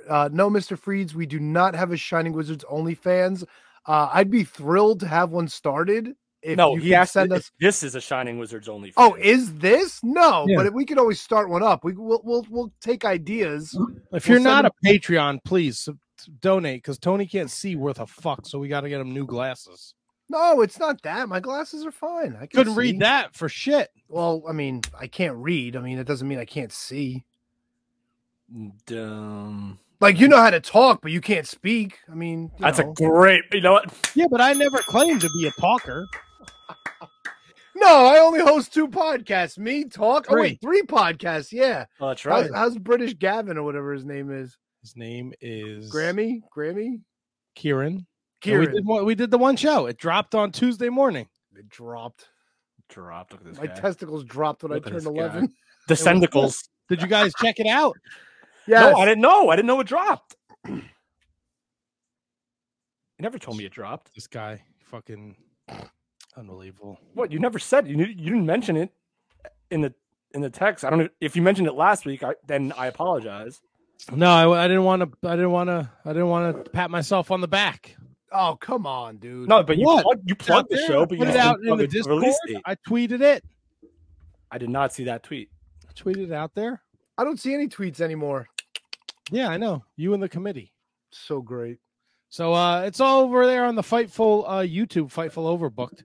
It dropped last week. Now I got to check. I got to see how many views this bad boy's got. We previewed. Jesus we Christ. talked about wrestling Dontaku, and we previewed Best of the Super Juniors. And I'll be recording another episode next Monday. When does that start, by the way, the Super Juniors? That's got to be coming That up, right? started yesterday. Oh, look at me. Yesterday. Best of the Super Juniors started yesterday. I've heard nothing but good things about the New Japan show, so I'll take it. So I do 3 podcasts, and I can't speak the English language. All right. Since we're talking about New Japan, put up the New Japan thing because I got to ask Yeah, I'm on it, boss. I understand that my fuckboy might be causing some problems for New Japan. Is this rumor and innuendo? I mean, are these translations correct? I don't think it's him that's causing the problem. I think it's the whoever was as you like to say, the liaison. Ooh. Who I believe so you're talking about Kota Ibushi. Yes. And he made an appearance at a Takamichinoku show. Just Tap Out show on May 4th, and it was not approved by someone named Kikuchi. I don't know. Bill. I don't know what it wasn't approved by Bill. So all these Ibushi released all these texts on Twitter, and people went through and they translated them. Voices of Wrestling was one of the Twitter accounts, and I don't think I have it in my notes here of who the other one was, and that's on me. So I apologize if I. But what's the gist of what Ibushi was putting out there? Like what? So he did not ask for permission. He went to this Just Tap Out show. This person, Kikuchi, then apparently texted him and had a problem with it and threatened to fire him from New Japan Pro Wrestling. So Kuchi-ku is in charge of New Japan. Rock and He's roll not. Kuchi-ku. This person is not in charge. I don't know. Who is this person? The special advisor to New Japan. He's on the committee. He's on the committee, clearly. He's He's the the silent partner. Ibushi has problems with upper management that are significant. Gato is trying to smooth him out, but it's not settled. He was upset that he got rushed back too soon. He was upset that he was set to return and then pulled out of the New Japan Cup. He's just not. He's not happy. He's not happy with this. I think the thing that upset him the most was that they threatened to this person threatened to fire him from New Japan Pro Wrestling. Kuchiku. And I don't think he has the authority. Let me just go in our Discord because someone definitely posted it in there, and I can find it. So do you think this is going to lead to Ibushi leaving New Japan? Like, is this a complete possibility? I don't know. And if Ibushi leaves New Japan, is he going to go back to some place like DDT, or is this Tony Khan makes a big move to get the Golden Lovers back together? Because I think, regardless of what the relationship is with New Japan, Tony Khan would be crazy not to sign Ibushi. Yeah, absolutely. If he's available, you snag him. Yeah, I think the two things would be totally mutually exclusive, even though they're doing the relationship with New. But now here's the thing: if New Japan and Kuchiku are trying to fire Ibushi, and Tony Khan signs Ibushi, would that make New Japan not want to work with AEW? You know what? For the sake of a few fantasy dream matches, I say yes. I say Tony Khan signs Ibushi and takes the risk. No. I'm saying I there's no doubt in my mind that I believe Tony Khan would sign Ibushi. But now would New Japan be like, see that as a slap in the face? And you know what? Probably, maybe, and even if they did, who cares? You have to sign Ibushi. That's not what I'm saying, Tony. Oh no, but I'm answering your question. No, but would New Japan pull out of the agreement? Probably, and if they do, who cares? Okay. I like. Sorry, this guy's a huge free agent. You got to sign him. Yeah, I can see him going to WWE. Even better, or even worse. I don't know. I would say I'd say he'd probably fit more in AEW. But yeah, you're right. Everyone would fit more in AEW. Well, I actually heard somebody explain why Cody Rhodes is so big right now in WWE and why he was like not really accepted after a while in AEW. And I think it's because, and it made perfect sense, Cody Rhodes is more of a sports entertainer. Like Cody Rhodes, his entire gimmick, his entire thing is what WWE looks for in a star. And they also threw this out. Do we know if WWE knew what Roman Reigns' intentions were when they signed Cody Rhodes? Is Cody Rhodes that next star that they're going to push while Roman Reigns kind of like backs off, takes it easy, takes a lighter schedule? Well, that's the thing. Roman Reigns is taking time off. And I remember, and Cody mentioned it and I finished watching the Stone Cold sessions or the Broken Skull with Cody. I watched the whole thing. I started. I haven't finished, but go ahead. Yeah. And so I don't want to spoil anything for you. So if you don't want me to say whatever, bring it up, dude. So he basically said, like, I came back because I didn't want to be a gateway wrestler. Like anyone that came in, like Cody would be like the first guy and they would beat him. And then like that wouldn't really help Cody. Like he didn't want to be that guy. But then he also said, I want to be, WWE champion. Like I want that. And he pointed to the Winged Eagle belt behind him.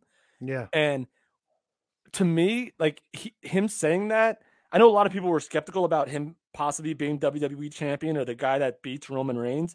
But now that he said that in Austin's podcast and Roman, and while we've seen part-timers before, but now that Roman Reigns is said to be working a lighter schedule, I really don't see it being out of the realm of possibility where you have Cody being the one that dethrones the bloodline to thrust his own bloodline through new grounds and becoming the undisputed champion. Like the more and more I think about it, the more I think that's a possibility. Like, I don't think it's going back. If they go back to Brock again, then forget, like, what are you doing? I'll never watch WWE again if they go from Roman to Brock again, ever. No, I do like the possibilities of Cody Rhodes winning that WWE championship. I really do. Like, I think it'd be awesome. It makes all the sense in the world right now to me. Like, if all the stars seem to be aligning, if Roman is taking time off, Cody literally just said he wants to be WWE champion, which I guess is like, obvious because you don't wrestle if you don't want to be the champion. But well, that's the thing, and that's what Dusty always pushed for. Dusty said, if you don't want to be world champion, what are you doing in this business? So there's that elements are so right there. And I know that you still have Orton that could be in there. You still have God, who the hell was in that 6-man? It was Orton, Broski, McIntyre. So you have McIntyre, that's a possibility still, but I think that the stars are aligning for Cody to be the next guy to be the guy that beats Roman. And dude, if he does, I'd be down for a Randy Orton what you call Cody Rhodes feud. I think it'd be amazing. Yeah, I mean, eventually you got to figure Randy Orton's going to turn again at some point. And maybe not on Riddle, but at some point he's going to be a bad guy again. Yeah, and you've got history there too. You could always play it up, like Randy Orton was the guy that was like showing him the ropes, getting him into the business. Whatever kind of nonsense you want to do with that. I'm digging dude. Cody Rhodes is so far removed from like Arn Anderson, Brandy, the MJF stuff. Like I really like it, and I agree with the person's assessment. So now, it's a perfect fit for Cody. And this actually ties into something that I wanted to bring up, but now it's like so perfect.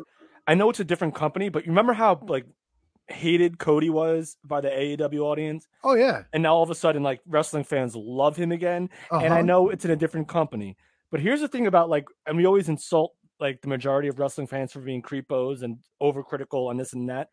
But if you work hard enough and like they'll let you back. They'll let you back up. Like, and I just noticed this when I watched, I forget what pay-per-view it was, but when John Cena came back after Roman Reigns won a match, and I think it was like 2000, it was last year or maybe 2020, I forget. The crowd went nuts for John Cena. Oh yeah, absolutely nuts. And then John Cena was like, "Oh man, like I thought that I would get booed and all this." Like, if you stay at it, and if you wrestling fans might give you shit for a long time, but eventually the smart ones will know, like not like smart marks, but like the smart wrestling fans and the adult wrestling fans in the room will appreciate you when you need to be appreciated. Yeah, well, it's also like you don't know what you got till it's gone. Like, yeah, John Cena went away in the WWE. Before Bloodline Roman Reigns, like. Yeah, Roman Reigns had that go away heat, but then again, this is like real. This is real heat, though. This is real heel heat. But then again, go ahead. I'm sorry. Like before he came back at SummerSlam during the pandemic and speared the Fiend and all that. But like, come on, man. What'd they have? Like a fucking haunted house match, the Fiend and somebody, like some goofy pay-per-view. They're taking out Rey Mysterio Jr.'s eye with the fucking stare. Like, yeah. Like, look, people love to hate John Cena, but you knew what you got out of John Cena, right? He fucking gave you a pretty decent match, and he entertained the shit out of you. And for a lot of the pandemic, and maybe, they had a little steam when McIntyre won the Rumble before the pandemic, but then you go into the pandemic, and it was just, it was real flat shit. And then he came back at that SummerSlam, and people were fucking happy to see John Cena. But you take a look at Roman Reigns when they were first pushing him to the moon. You take a look at Hulk Hogan in WCW. You take a look at John Cena, when he was Super Cena. A lot of these guys wind up getting that go away heat. I mean, Cody Rhodes in AEW, they don't want to see him anymore because they're being forced down everyone's throat. And if you give him a chance to back off, you make him a little more human, then people are like, okay, this is the good shit. This is what we wanted all along. Was Cody being shoved down the throats more than anyone else? No, but Cody also had a lot of cheese going with him too. Like he always had to parade Brandy out. He always had Arn Anderson out there who did fuck all except for talking and look at the fucking the playbook. You know what I'm saying? Yeah. It's also, Cody Rhodes is a perfect example of something we saw growing up, right? Guys in one company don't necessarily translate into, when Vader was in WCW and he was a monster heel, he translated over to the WWF, started great. Yeah. But after that shit with Shawn Michaels, bro, his career is dog shit. Yeah, it happens a lot. You're absolutely right. Well, I listened to these podcasts ad nauseum, and like it was just, he did it to himself according to all the people that were involved. So I mean, I'm sure it doesn't help that you're put in that position and the guy you're working with is fucking calling you a fat piece of shit. And oh telling yeah, you to okay, do yeah. all that So Shawn Michaels not wanting to work with him. Yes, I'm sure that had a whole lot to do with it. You're right. Sure, of course, it's embarrassing. You're on fucking one of the biggest pay-per-views of the year, and he's fucking screaming at you. It's just like, I think Sid's another example. Like he was always always that close, right? Sid's fucking great. We talked about it when we did one of the ECW throwbacks, and he was on the pay. People go nuts for Sid. People went nuts for Sid when he beat Michaels at the Garden. Like he's always that fucking close, and then he's like, I'm going to play softball. I'm going to stab you with some scissors. I'm going to grab a squeegee and fight you. I'm fucking out of here. Dude, at the end of the day, I think Vader would have loved to have Sid's career, which is it seems like crazy to say because Vader did a lot of amazing stuff early on. But I feel like in the era where it was to for the most money to be made, Sid made it. I think Vader would have loved to have been in that position to be where Sid was. Dude, Sid is a 2-time WWF champion. Yep. Yeah, he main evented 2 WrestleManias too. Main evented 2 WrestleManias. Vader never got main event WrestleMania money. Nope. But Matt makes a good point though. Sometimes the guys don't translate. I mean, look, WWE. I think Vader could have though. But they bring in a tag team like the Steiners. The Steiners were destroying everybody in WCW. They had a decent enough run in WWF, but it didn't set the world on fire. It was like what?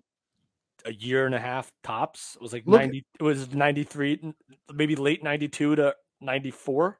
Look at Ric Flair. Ric Flair was what? He was there for a year in 92. Had a great Royal Rumble appearance. Won the title. That's right. Good After Rumble. Savage, he just I've had enough. And that was it. Look at Luger. They fucking pushed Luger to the moon with the fucking and all that shit. You struck a chord in Matt. I'll tell you why. So, and this is perfect. Great segue. So when I need to go to sleep, right, I will put on like older wrestling, and it's I know what's going to happen. I've seen it before, whatever. So I'll put it on. And I fell asleep. So the other day when I had to do that late night thing, I put on SummerSlam 92 because we were talking about superstars. And I was like, let me just watch some of this. And I fucking fell asleep at some point. And then the Peacock kept playing and I stopped it. And then Thursday was the same thing. I was up early Thursday and then I had another late night gig. So I just let it run. And then when I woke up Thursday night, it was the fucking main event of SummerSlam 93. Look, I don't know how long it's been since I fucking seen it, right? It's not a fucking 5-star match. It's not fucking Misawa Kawada. It's not Kenny Omega Okada. It's fucking good. For what it is, it's good. It's fucking good. I remember the match, of course. Now imagine if Luger at that big scene at the end with the Steiners, Tatanka, Macho Man lifting him up, and imagine if Lex Luger just had the belt in his hand. Right. That fucking blows my mind. Then they play some weird fucking music video, right? And then they go backstage where he's a confrontation with Ludwig Borga. Yeah. And I'm like, this would have been so fucking good if he was the champion. If it was, I can't. I've listened to the podcast like Kevin, and I just can't wrap my fucking head around it. Watching it fucking 30 years later, almost 30 years later, like, I thought it was a no-brainer. They fucking dropped balloons. The whole fucking place was decked out in red, white, and blue. Dude, let's take a look at who else they decided to put the championship on in that time. And if listen, I want to plug the New Gen Pod with Chad, who also does Francine's podcast. New Gen Pod, great. But look at these other guys that have held the belt. Like, you took a chance on Big Daddy Cool Diesel, right? In 94. You're telling me that Big Daddy Cool had a better upside than Lex Luger in 93? Are you out of your balls? Like, Bob Backlund before 94. Diesel. And listen, I love Bob Backlund. I loved heel Bob Backlund. Loved it. You took a chance on a 40-something-year-old Bob Backlund. Oh, it was 3 days, though. Come on. He was a transitional champion, dude. All right, that's fair. You know, that's a great point. But still. But you still had him beat Bret Hart on a pay-per-view? Yeah, but crazy Bob Backlund was an awesome character. It was a great match was a great match. It was a great character, great match. But why Bob Backlund and why not all USA Lex Luger? Like, why couldn't he have won the title at SummerSlam and just lost it back to Yokozuna at the Rumble and then have Bret just win the Rumble? Yeah, You they get the same result at WrestleMania 10. Exactly. You essentially did that. Or just give him a chance to run with it. Why? Why not? Yeah, Maybe Yoko wins the Rumble again. Who knows? Matt's right. Matt's 100% right. Dude, I'm telling you, if you're listening to this and you have not watched, just watch the match. The SummerSlam 93 main. Bro, they bring out some dude to sing the Japanese national anthem. Macho Man comes out decked to the fucking nines in USA flag shit. Yeah. Aaron Neville sings the fucking America the Beautiful. They were fucking going. They fucking went all in on Lex Luger, and then it's a fucking count out. Yeah, and Matt, and here's the thing. This was like almost a year built. This was from July 4th. I could say, so it's not a year. This is July 4th. But did it not feel like that? Did it not feel like it was just such an epic build for this to happen and then just for it to not? And then not only that, the stipulation was if he loses, he can never challenge for the championship. Yeah. And then they give him another shot for Mania, and then they put the belt on Brett. Now, don't get me wrong. Love Brett. Big Brett guy. Brett was the Mayatza. He was the stirrer of the drink. And but why even involve Luger in that situation? The flip the coin match where Luger has to fight Brett has to fight Owen first. And again, we got a great match out of that. Yeah, but it's also crazy to think about too. Like, did they really think they were going to get a second good match between Yoko and Lex Luger? You know what I'm saying? Like, you go back to the well. Wasn't that a shitty finish too? It was perfect. Didn't Perfect screw Luger? Yeah. And then we got the reverse feud from the WrestleMania where Perfect was the heel and Luger was the face. And Piper was the ref in the Brett match. Yeah. So yeah. So what are you protecting Luger for if you're not going to do anything with him anyway? No, and then what happens? He fucking teams up with the Bulldog and they're fighting like the Blue Brothers, which was a great tag team, by the way. The Allied Powers could have been they could have been the Mega Powers. Look, they were no power and glory, but yes, I agree they could have been a great team. I could have saw some gold on their. They still had some juice where if you put the belt, how do you? You have Lex Luger and the British Bulldog. How do you put the championships on them? Instead the Godwins or the freaking and dude and Vince who was down there at that point? It was Smoking Guns. Smoking Guns.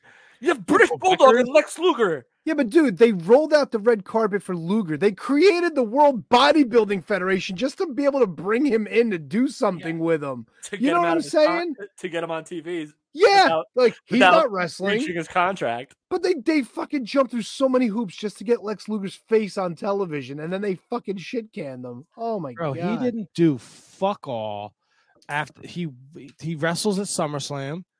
He beats him by count out, right? He's teaming with Men on a Mission and Randy Savage against Bam Bam Bigelow, the Head Shrinkers, and Yokozuna. Somebody brought up a great idea.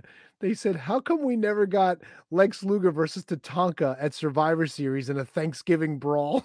That was a podcast a question from the fans for Bruce, I think, or Jim Ross, I think. I think it was for Cornette. I think it was a Cornette question. It was. I don't listen to. Oh, Cornette. then somebody sent it around. On Bruce. Somebody must have sent it around the horn because I think it was Cornette that was talking about. He was laughing because it's hysterical. But then he's wrestling Ludwig Borga and beating him on all the house shows. He shows up. He's not on TV. Shows up at SummerSlam 1995 to interfere in Diesel Mabel. And then just gets beat up because the British Bulldog turned on Diesel. And then who are you talking about? Luger, I thought. Oh, I'm back in 93 still. Oh, okay. All right, I'm still okay. What Luger does after British Bulldog turns on Diesel, Lex Luger tries to run interference in the main event for SummerSlam 95, and Diesel just smashes him, and that's the last time you see Lex Luger. Because Diesel thinks Lex Luger is also going to turn on him like Bulldog did. But anyway, go back to 93. No, you're good. I'm fascinated. Did we just go down the aisle? I didn't want to go too early. That's fine, dude. I'm intrigued to know what the down the aisle was, but this is. But dude, this was down the aisle. Like, Yeah, I mean, we're kind of there, right? We just did 40 minutes on Lex Luger's career in WWF because we started talking about Cody Rhodes. For God's sakes. That's how it. That's it. Whoa! Bro, Here he was comes on Lex TV. Luger. He was on TV once in a wrestling match. Body slam Yoko! Between SummerSlam and Survivor Series, he had one match on Monday Night Raw. And he came out with the WWF Championship on Superstars. Do you remember this? Yes, but now what was the actual story behind that? Because I probably stole the belt. What's that? He stole the belt. Like, but it was a rib, though, right? It wasn't real. Like, he wasn't planning on being. They weren't planning. No, on and then Cornette threw a fit, and he wanted him to return the belt and all this and that shit. But he came out. They announced him. They're like, "What do you think?" And he held the belt up and everything. So what could have been, man? What could have been? All right, so Tony, forgive my redundancy and my ignorance here. This was taped ahead of the paper? Like in WCW, would do that a lot. They would tape ahead of a live pay-per-view. So like they would usually sometimes have the belts with. No, they did. Talent. They did this strictly just to gauge interest, to see how the people would react, and the people went nuts. Okay. So he came out, said, they were like, "Hey, what would you think if Lex Luger was the champion?" No, it was yeah, something like that. But the gimmick was that he stole the belt from Yokozuna and he was posing with it. And then Cornette like threw a fit and he had to return it and this and that shit. Yeah. So did that ever make TV? I want to say yes because I remember the Superstars logo on it. All right, now I gotta. But yeah, but they would also tape like hours of stuff, and a lot of stuff probably would get cut. I do remember seeing the images, but I don't think it actually ever made air. I was a Superstars fiend back in the day. Loved it. I don't know. I'd have to find this now. I don't think it ever made air. Interesting. Yeah. Down the aisle, Lex Luger, Yokozuna, New Generation. Oh, here we go. That time Lex Luger was WWF champion. I'm on Reddit, and it's got a still picture. It says from Atlanta, GA, Lex Luger made in the USA, and he's walking out wearing the winged eagle, high-fiving the fans. All right, but that doesn't. What is that? Here's the story. If I recall, this is from a user on Reddit. Jim Cornette, the manager, had the title and dropped it when Luger interrupted him. Luger then picked up the title, and Vince said something along the lines of, "I'd like to see you with the title and ask the fans if they'd like to also." So he did a ring entrance with the title, even though it wasn't his. All right. So we just so he picked up the belt and just put it on and walked out. Yeah. So they gave him like an intro and everything, and Cornette lost his mind. So it was sort of how I remembered it. That's crazy. Yeah, I don't remember that at all. I mean, I don't remember it in the moment because I don't think it ever aired on TV.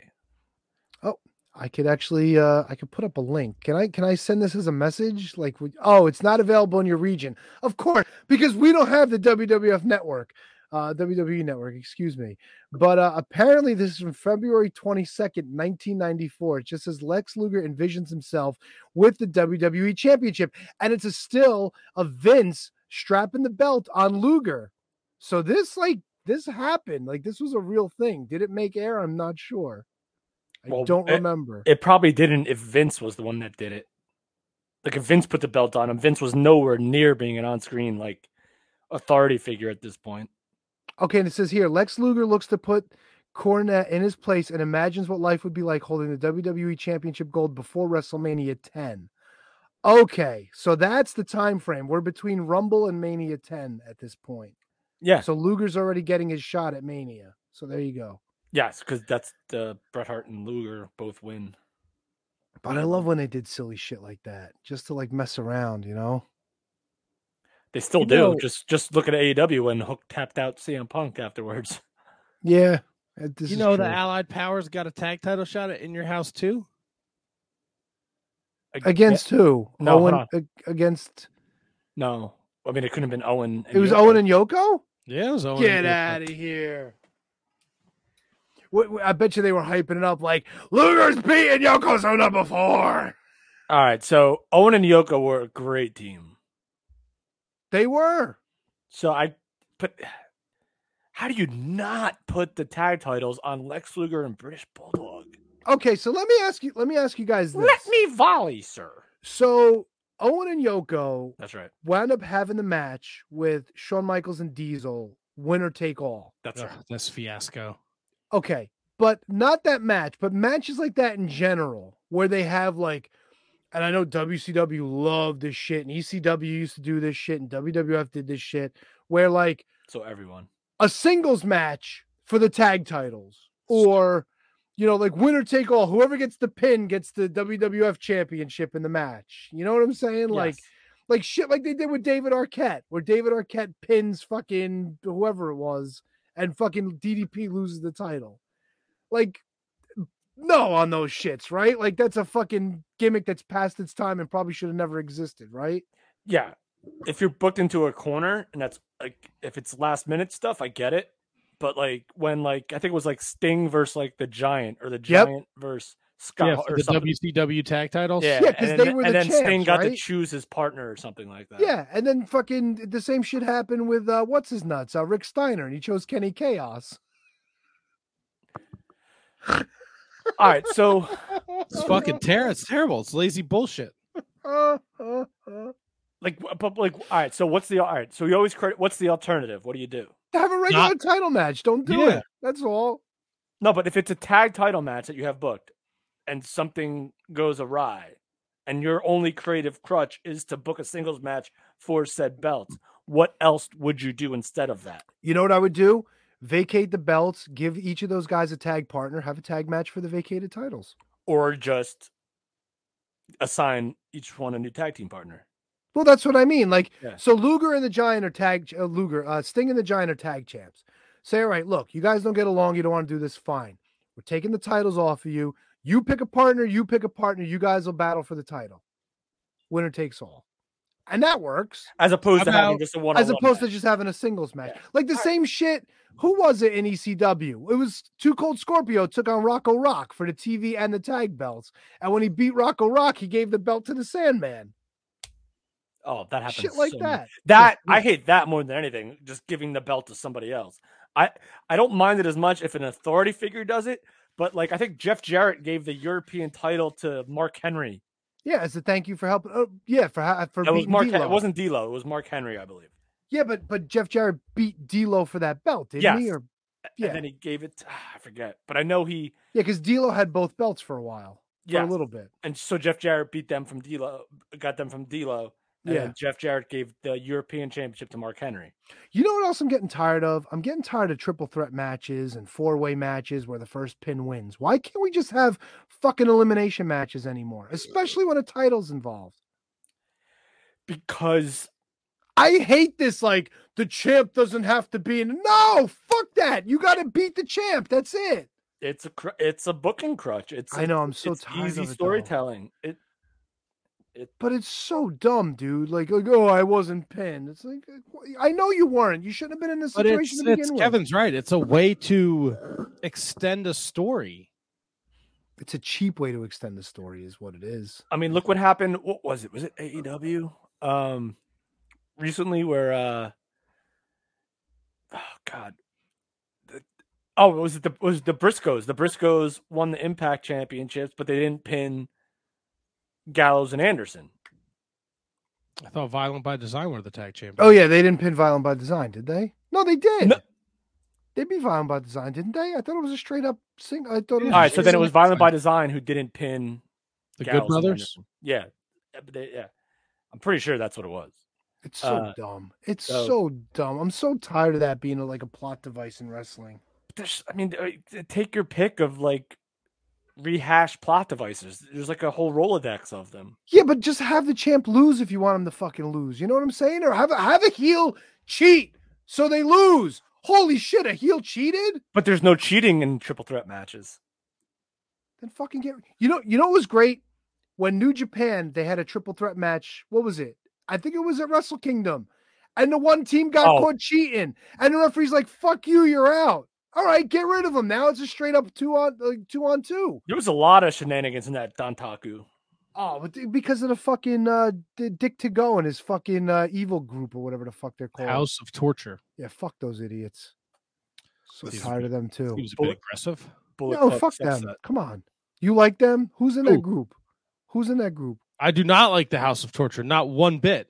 Yeah, but who's in there? Great O'Khan's in there, no? No, Great O'Khan's the United Empire. Oh, that's right. That's Hula Hula's group. Yes, and Will Okay. Ospreay. Yes. It's evil, right? It's evil. Evil, It's Dick to go. Yo. Yo. Or no, Joe. Dick to go. Show Dick to go. Dick to go, Show, Evil, Yujiro Takahashi. That's the House of Torture. And that's a subset of the Bullet Club, right? Yes. Jay White is like, you can do all the grunt work. Don't ever be seen in public with me. Oh, fuck Jay White. No, fucking Jay White's criminally underrated. Dude, and it's so weird. Because he's a dick. I mentioned this a couple weeks ago. It's so weird, like seeing him in. Same thing with Ishii. Like seeing him in Impact is so different than seeing him in New Japan. Like it's like, and AEW wherever he goes, and same thing with Ishii. Like and El Phantasmo.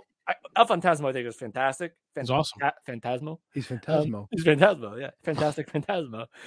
But it's just like such a different vibe because. Are you breaking things, Kevin? I just dropped my bottle opener. Which is weird because I'm drinking out of a can. So, but no. So it's so weird seeing them in these different atmospheres. And Jay White is like almost like, because I guess they were feuding with Honor No More. It almost seems like Bullet Club was like baby faces in Impact, and like now like Jay White has such a bigger presence in New Japan than he does in Impact. Like it's almost like because in there they're the top of the card, Matt. Right? Like they are. Jay White's the like one of the top guys. Yes, yeah, Jay White's for sure. He's challenging Okada at Dominion. Exactly. But in Impact, he's like, all right, here we go. And I get it. You want to work, you want to get name value from him, but like Impact does. I don't think Impact does. Like if it like Moose and Josh Alexander, right? Those are the guys in Impact. And Sammy Callan. Oh God. Hey, this is Moose. Hey Moose, what do you think about Jay White in Impact? Hey, Shining the Wizard. That's right. So what do you think Jay White should be doing in Impact? Shining the Wizard. I agree. Hey. But it's just such a different presentation, and it's like seeing him in the middle of the card, like and him losing matches in Impact. Like, Matt, do you think that hurts his presentation like overall? Or do you think there's not enough eyes on Impact that it would even matter? I just don't think. I don't think because it doesn't affect the storylines in New Japan. Right. So it's a nice place to get eyes on them, and people will check it out, and maybe those people will go and watch New Japan, or vice versa. Yeah, I don't think it hurts though. I think, and you see with Suzuki, it's such a treat to see these guys come over and wrestle in the state. It doesn't matter if they fucking win or lose, right? He lost to Joe. Ishii lost to Josh Alexander. Every time these guys, Nagata lost to Moxley. Kojima was lost to Moxley. Like, it's just a treat to see these guys over here. I guess I agree 100%. And the matches are always fantastic. I guess it's just weird because in this era, I guess it would happen all the time in the early 90s with New Japan and WCW. Like people would come over and go back. But it's just so like, because I think there's more wrestling now. Like back then it was like the only televised companies in here for the most part were WCW and WWE. And WCW got most of the New Japan stuff. And I guess maybe my age has something to do with it because I didn't watch New Japan because I had no way of doing it when I was like 12. So it didn't mean as much to me now where like I'm 39 years old and I'm watching this guy wrestle every single time I turn on the TV and do something different every time. It's almost like does that hurt this guy? Like to loot, like does that hurt Ishii? Does that hurt Jay White? Does that hurt Minoru Suzuki? Just because I see him, am I getting overdosed with these guys? Because they're wrestling everywhere. I don't know if it hurts like Minoru Suzuki or Tom Ishii, but I think it hurts more of a Jay White because Jay White is a top guy, if that makes sense. Yeah. Like we've seen Tom lose like some fucking hellacious battles.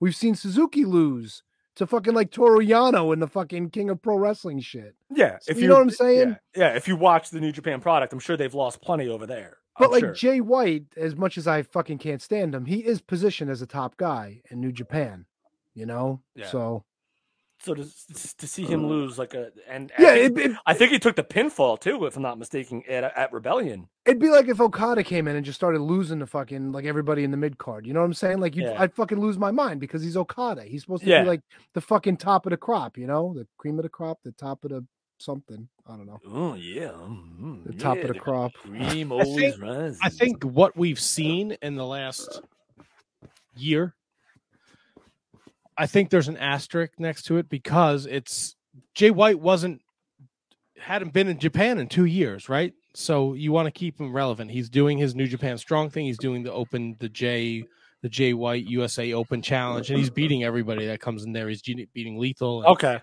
Hikuleo, and Christopher Daniels.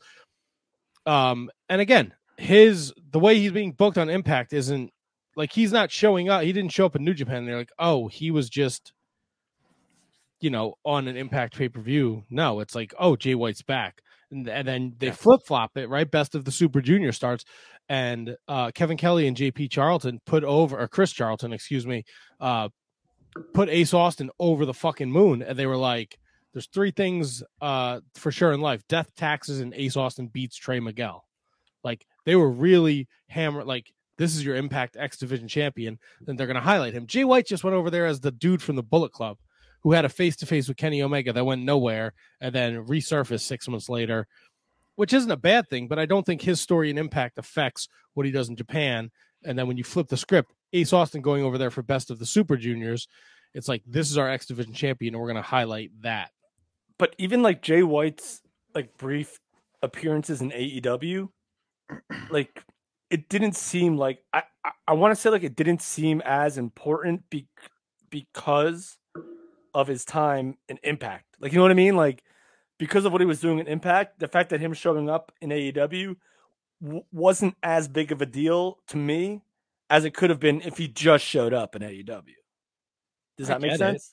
Yeah, no, I get it. But if he can't go to Japan, and they're going to try and turn a negative into a positive with this pandemic, and you can get Jay White to carry the New Japan flag and show up in Impact and then AEW.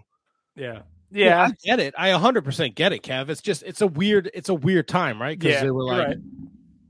And I'm not complaining because I love all these performers. So it's I'm not necessarily complaining.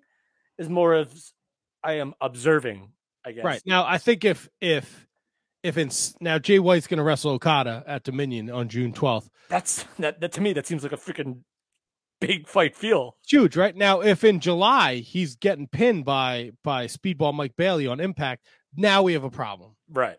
And that's no disrespect to Speedball Mike Bailey. He's a fantastic wrestler. Yeah, but he's not Jay White Okada. No. He's got really white teeth. So I think now I don't know what those Speedballs what the Bullet Club is, and I haven't unfortunately had a chance to watch a lot of Impact, but I did. Going forward, I don't think you'll see him doing a lot of getting beat a lot. Yeah. All right. So they just did a whole round of tapings in Florida. I don't know. I haven't read the spoilers, so I don't know if Jay White's even on them or not. But I know from this last Impact, him and Phantasmo fought Alexander and Ishii, and Phantasmo took the pinfall on that with the basement, clothesline after Josh Alexander stuff. So, I mean, listen, it's fun to see. Seeing Josh Alexander team with Tomohiro Ishii is just like super cool. And seeing like Phantasmo, I think, is like the X-Pac of our generation of this. Not our generation. X-Pac is the X-Pac of our generation. Well, X-Pac is the X-Pac of D-generation. Nailed it. Tony, you got to ring the bell for yourself sometime, man. Barry Horowitz, that shit. But like, I think Phantasmo is just like such like he's like that scumbag, like degenerate. Yep. And I hope that's his goal because that's what it seems like to me. But then they fought Ishii and Josh Alexander and Phantasmo took the pin but they always like again like it's weird though because they're like too sweeting everyone as they go to the ring. I guess that's what NWO would do too sometimes. But like it's just. It was a freaking great match, by the way. Fantastic match. But so That's why I lost my train of thought there. Yeah, no, things are opening up again, and they just did New Japan just did Capital Collision on Saturday night. DC, right? Yeah, which was an awesome show. Actually, Is that on New Japan World? It's not. That was a fight vehicle. I ordered it, so if you need my login info, Kevin, you can watch it. 'Cause I watched it today. Beautiful. It's the main event is Moxley, Tanahashi, Juice, and Will Ospreay for the U.S. title. Yep, Tony. That's a first pin wins. That's a 4-way. Oh, fuck me. It's a 4-way. Well, here's a perfect. I mean, it's not a perfect example, but Sonata was the U.S. champ. He got his face broke by Ospreay. He had to vacate the title. Then it was supposed to be Tanahashi against Ospreay at Dantaku, but then Ospreay got COVID. So then Big Tom jumped in there. So then Tanahashi won. And then we have the backstory of Moxley and Ospreay at Windy City Riot. You have Moxley calling out Tanahashi. It's the only reason why he came to New Japan. Juice just turned on Tanahashi. And they got to sell this event, right? Elimination. They just did first fall. I mean, it was fucking awesome. It was a great fucking match. And so Matt, how much was this, like a legit pay-per-view, or was this just like a $9.99 vehicle? It was. I think it was $19.99. Ooh, so we should have picked this. Should we have? No. See, I don't know because we didn't pick Windy City Riot, and that was also a fight vehicle, and was only available on Fight. It was available on New Japan World in Japanese, but I think it was a pay-per-view. I think you had to pay for it. It had Big Tom, and Eddie Kingston. It had Brody King Suzuki. It was supposed to be Okada and Trent Beretta against Jay White and Hikuleo, but Trent Beretta got COVID, so Rocky Romero filled in. You got Great O'Khan versus Chase Owens in a singles match. There was an 8-man with Bad Dude Tito, Jonah, and TDMK, whatever they were in the NXT. Shane and what's his nuts? Oh, the Mighty Must Kneel. Yeah, I guess whatever they were. TMK, 61. The Australian lads. Yes. Yeah. Against the United Empire. That was a match. There was a 10-man Team Filthy against Fred Rosser, his crew of guys. With his fucking Daisy Dukes. Yeah, it was a fucking great show, though. I enjoyed it. Did you lean over to fart? Was that what that was? I was adjusting myself, man. Did you sit on your balls again? No, I did not sit on my balls.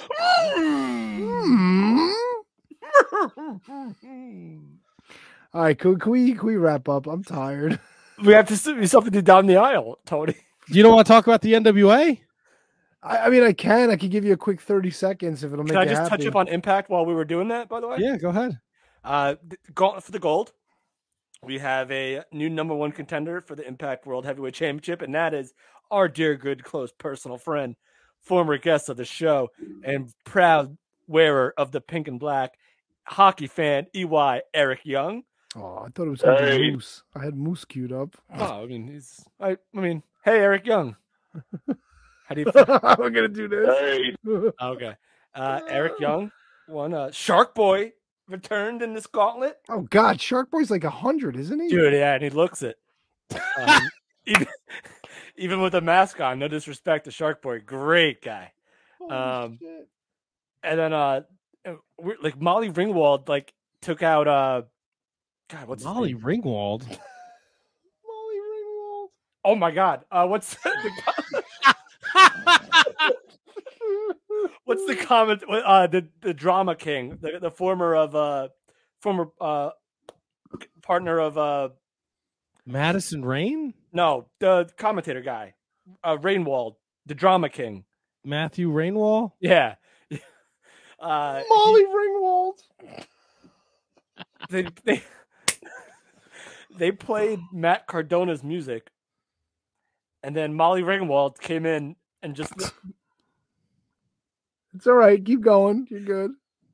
I lost my train of thought. Tossed somebody out. But anyway, Eric Young number one contender. Chris Bay and Kenny King had a banger, and Briscoes are awesome. So there's my little. I like that on Impact. Impact, and they showed up on NWA too. Power. Tony. Yes. Where do you want to go first? You want to go MLW or do you want to go? Oh, please. And I know you were it's the roller coaster of emotions for Tony with MLW is fucking we're at like 33% for this show, and I'll explain why. We got Holodead against Chick Tormenta. This was not good. And you know who made an appearance in this match, Matt? The little midget. Ding, ding, ding, ding. Fucking Gangrel again is with fucking Holodead now, and this fucking guy that she drags around on a chain on a fucking collar. Another gimp? Yeah, this sucked. This was bad. Not nearly as bad, but really bad for other reasons. We had a 4-way for the Caribbean Championship. King Muertes defended against El Dragon, El Hijo de L.A. Park. I guess this was taped before he was fired. And Octagon Jr. Bro, standing around waiting for spots to get set up. If you want to see how bad it can get, watch this match because it was the drizzle shits. There were a few good spots, but lots of bad spots. And congratulations to your new Caribbean champion. Octagon Jr. won the belt. So maybe we don't have that big slob King Muertes hanging around anymore. That's the only plus that came out of that. The thing that did save the show to me, Fatu and Bestia Seis, they actually had a good Apocalypto match. I am getting a little tired of watching Fatu in these like street fights, but he's so good at them, they're forgivable. It's the only saving grace of this show. These guys worked hard.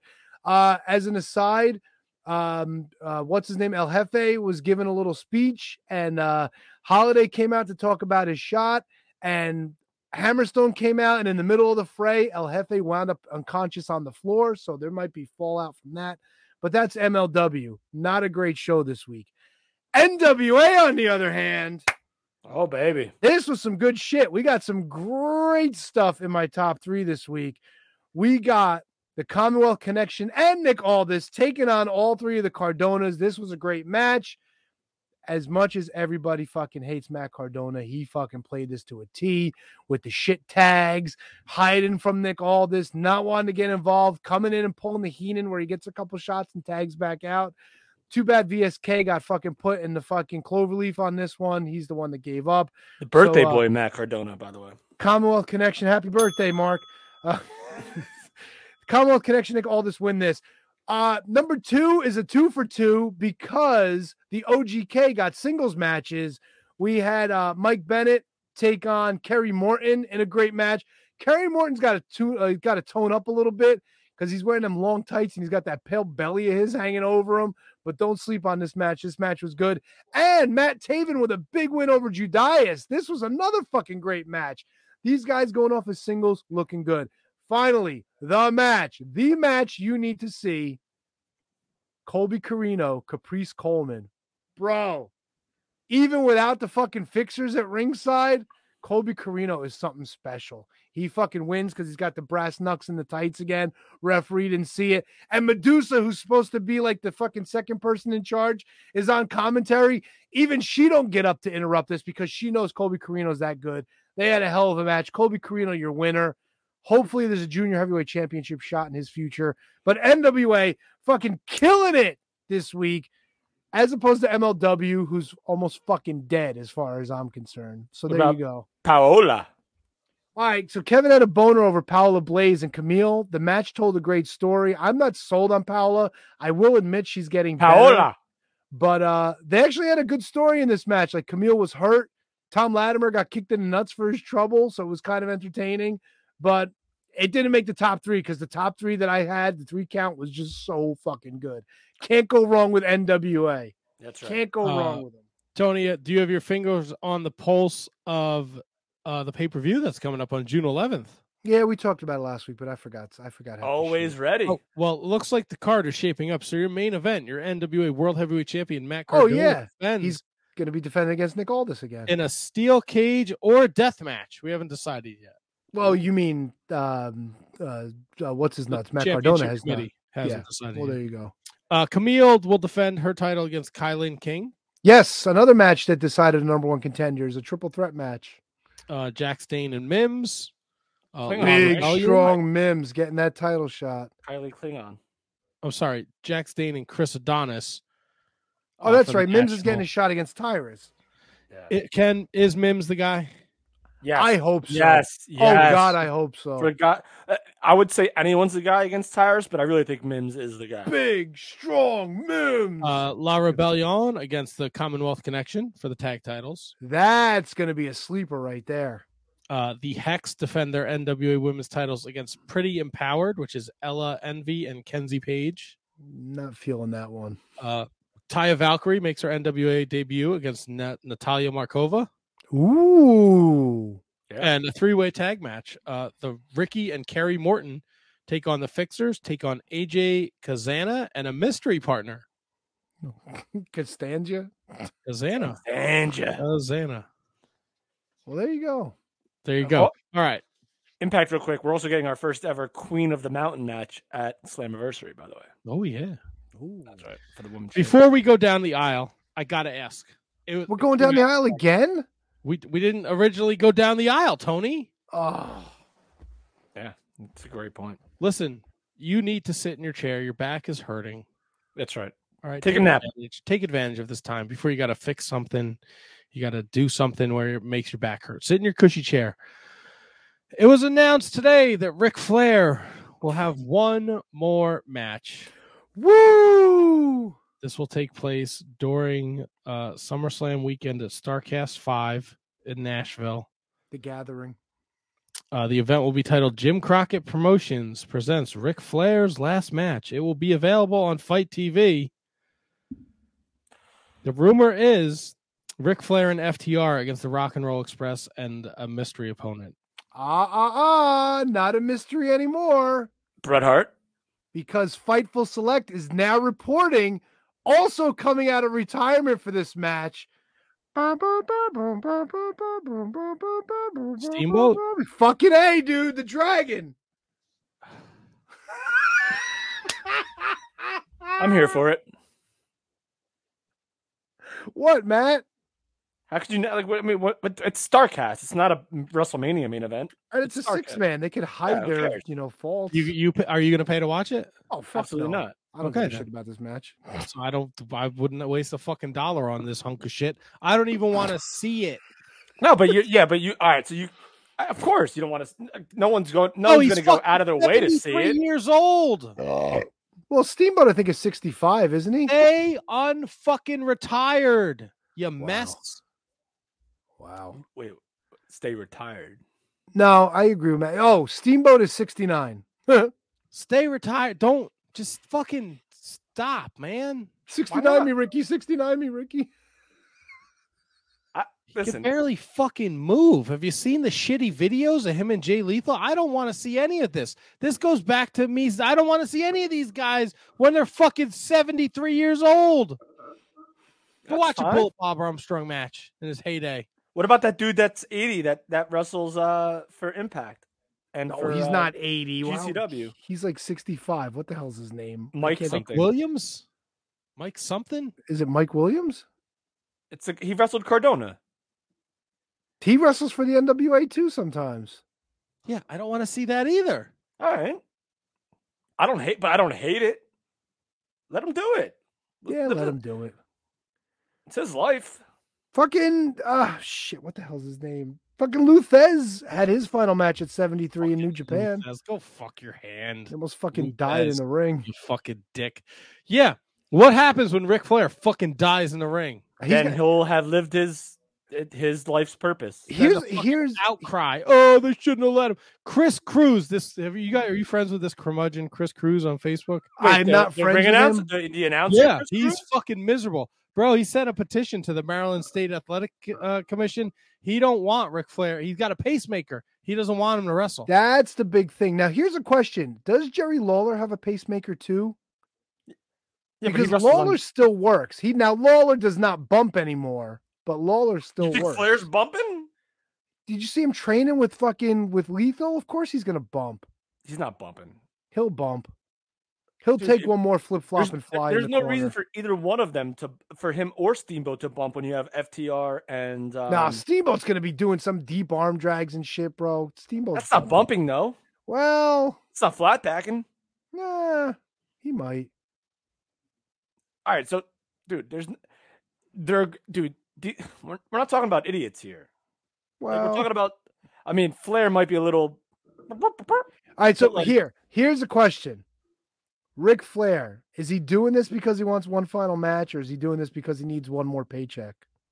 Ric Flair can get the paycheck wherever he wants. I understand, but you're talking Conrad Thompson StarCast money here. This is a nice paycheck, especially for his father-in-law. Come on. I mean, I can't speak. Who really knows? I feel like if anything, he would get the discount for that. What do you mean, like take less money? He's doing it for the fucking money. Yeah, he's doing this for a lot of money. I bet you Conrad put up 50 large for this. But Flair wouldn't have to train a day, and he can go out and say that he's having a match and do it for the money. He's training. Yeah, because he doesn't want to look like complete garbage, probably. Because he's 73 years old. Matt, he wrestled his last match in WCW in a T-shirt. I know. Yeah, but Ric Flair doesn't have to do. Ric Flair doesn't have to. Ric Flair can go out there. He won his last championship in WCW wearing slacks and a shirt. He doesn't need to prove anything to anyone. So why train? Just go out and just chop people. So he doesn't fucking embarrass himself. Yeah, that's why. He was already embarrassed. The two things I just said was embarrassing. Yeah, because after that he won tag titles with Batista and Roddy Piper. Fair. Oh, that was embarrassing too, by the way. The Piper thing. Look, man, I'm not for it. I don't want to see these fucking guys that are retired. 73. That's fucking old, dude. Yeah, I understand. That's but old. I mean, what's the difference between a 73-year-old doing what we know Ric Flair will probably do in this match? What's the difference between like this a 73-year-old doing what we think Ric Flair will probably do in this match, which will chop, maybe do a front thing. He's not going to do the over the buckle. He's not going to fucking back bump. You know that. He might take a hip toss. We bet on these? Ooh. You can do picks on these if you want. I know. I want to. Does he do the over the top? Does he take a flat back bump? Does he take a flat back bump? Maybe he'll do. That would be the most extreme thing. This might be something fun to do in the Discord. Get a list together. Of what's the difference between a 73-year-old doing what Ric Flair is probably going to do in this match and a 73-year-old going out to like mow his lawn or like do something? Like 73-year-olds can do stuff if they're safe. All right. Would you Matt? Would you be okay? Would you be okay with Tom Brady playing quarterback for Tampa Bay at 73? No, because there's a risk of Tom Brady. There's a risk of Ric Flair getting hurt too. Dude. That's what I mean. You can't compare a wrestling match to fucking mowing a lawn. You can't compare wrestling to football. Hey, sure you can. Football has pads. Wrestling doesn't. What do you call the mat? The mat's not the dude. It's a pad. I think Matt lost it. No, we're good. We're good. Go. Lay it on me, baby. There's nothing to lay on you. You're set in your ways. It's not worth arguing about. He's fucking 73 years old. I have zero interest in this. I do not want my lasting memory being this fucking 73-year-old melted candle of a wrestling legend out there in fucking Speedos chopping people. I don't give a shit. I have zero interest in this. It shouldn't even be fucking news. Interest? None. Hate for him for doing it? Also none. No, hate for it. What?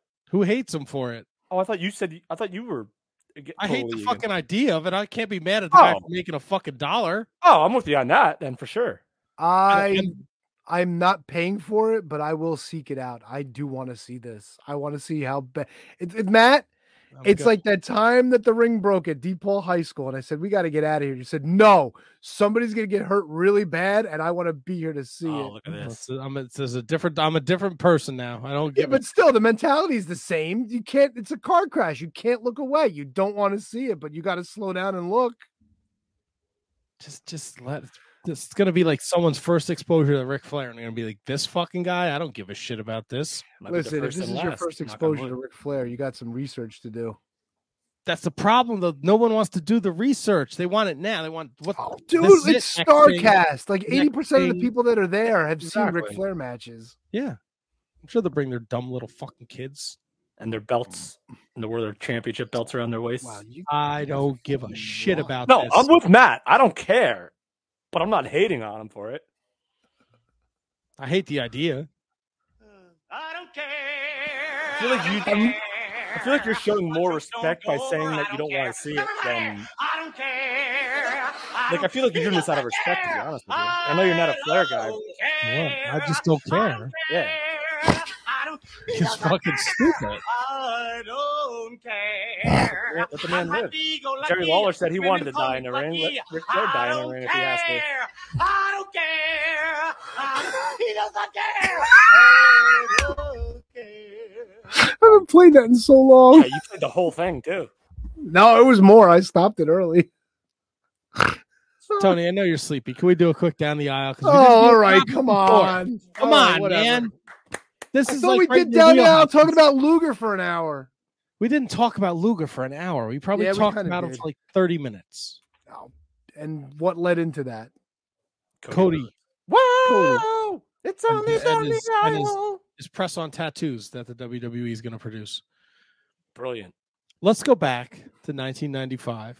Oh, again? That's right. Yeah, man.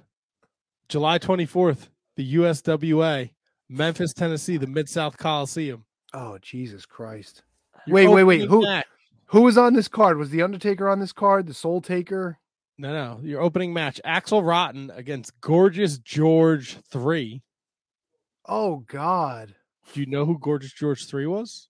Luis Piccolo. Yes, and I don't remember who it is. Wait a minute. Fuck. He was in WCW. I know. Fucking it wasn't a Maestro. Correct. Hey, dude. Nice. Well the done. The Stro. Him and Axel Rotten. We had a mixed match, Miss Texas. Jackie, yes. Against Brandon Baxter. He was just a manager. He was known as Double B. Of course he was. He's got a MySpace. Well, good for him. Pat Tanaka and Steven Dunn. Nice. Mark Curtis against Bill Rush. Mark Curtis. Who's Bill Rush? I don't know who Bill Rush doesn't have a link, but Mark Curtis is the referee. Right? Yes, yeah. Brian Hildebrand. R.I.P. Yeah. Yes, he was a fucking well-known shooter. Mark, I swear to God. Oh, he would. Yeah, if you try to get in the ring, no chance. 100%. The guys respected the shit out of him. He was also at one point Cowabunga the Ninja Turtle. Yep, I remember that. Wait.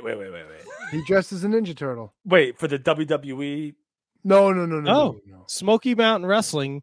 He has several wins over Jim Cornette. God damn. He won an SMW Battle Royal in 1993. But you remember when the Ninja Turtles were on, it's like Superstars. Oh, yes, I do. Yeah. Kevin, I have it right here as a matter of fact. It was Dwayne Gill and Barry Hardy, I believe. He was also known as just the Ninja Turtle. Oh, my God. Where him and Benson Lee defeated JB Destiny and Masahiro Panic at Def WrestleFest 96. Gorgeous. Def WrestleFest? Just call it Wrestle Death. It was we'll see that at StarCast, actually. The Western Pennsylvania School for the Deaf in 1996. Oh, Deaf. Deaf, yes. He said Deaf. Let's see who else was on this fucking show in 1996. I didn't hear you say the word Deaf. Kevin, Deaf Wrestling. Paul Atlas and the Grim Reaper. They were called the Toxic Turtles, by the way, in WWF. So now I have to do a little dive on this. Oh my God! Batman defeated the Shadow at Def WrestleFest. Batman. Let's see. Your 6-man tag team match was Lord Zoltan, Psycho Mike, and T. Ranchula. And they defeated Cody Michaels, Dynamite Dean, and Preston Steele. Your main event was Coco Beware and the Iron Sheik. Bubba. And Stevie Richards and the Blue Meanie beat Frank Stiletto and Lou Marconi for the SCW tag team titles. I thought you were going to say because Coco Beware was on the show. I thought you were going to say Blue Meanie and Stevie Richards beat Frankie the Parrot and somebody else. Wow, turtle. Back to USWA. This card also had Doug Gilbert and Buddy Landell. All right. Here, ready for this one? Go for it. Action. Tag team action. The Allied Powers took on the tag team of Brian Lee and Billy Jack Haynes. Holy shit. Wow. What do you think Billy Jack Haynes was doing in 1995? Lots of coke. Nelly. No. Get your butt out of my face. He was already conspiracy theory Billy Jack Haynes at that point, wasn't he? Didn't he like start living as a recluse in Portland again at that point? Anyway, here, information. The Toxic Turtles were, anybody want to guess? Dwayne Gill and Barry Hardy. Oh, yeah. There you go. Look at that. Yeah. Wow, Kevin's good. I said it about 5 minutes ago. Oh, did you? Sorry, I wasn't paying attention. I was doing research. My bad. Well, not according to cagematch.net, 1995 was Billy Jack Haynes' last active year in the ring. Of course it was, because he went fucking nuts. And he spent a lot of it in the USWA. Wow, he was in a tag team match. Him and Jesse James Armstrong lost to Brian Christopher and Sid Vicious in a loser leaves town match. They both had to leave? I guess so. Brian Christopher and Sid? Oh, you didn't know? Jesus. What a fucking weird tag team. He was the USWA heavyweight champion. Brian Christopher was probably. Billy Jack Haynes was. He beat Brad Armstrong for it. 2 times. Nelly, stop, man. Come on, down. Butthole Nelly. U.S. heavyweight champion. Look at this fucking guy. Who? Billy Jack Haynes. Jack? 2-time U.S. heavyweight champion. USWA heavyweight champion. Over under on the amount of days you think he held the title? 14. I'd say 25. You guys want over or under? I'm going. Oh, I'm saying between 14 and 25.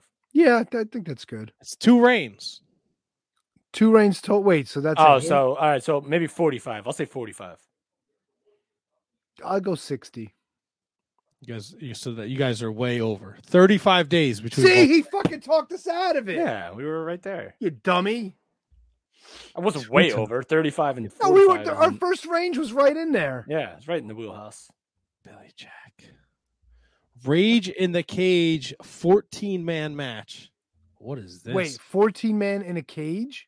Bill Dundee, Billy Jack Haynes, Doug Gilbert, Jerry Lawler, and PG-13. Oh, Jesus. And Tommy Rich. Oh, my God. Defeated Buddy Landell, Gorgeous George III, Pat Tanaka, Robert Gibson, the Heavenly Bodies, and Tracy Smothers. What the? Heavenly Bodies are who at this point? Pritchard and Gigolo or Pritchard and... Okay. No, Jimmy Del Rey and Tom Pritchard. This is August of 1995. And they had Robert Gibson with them. Yes. Holy shit. Thomas Rich. Wow.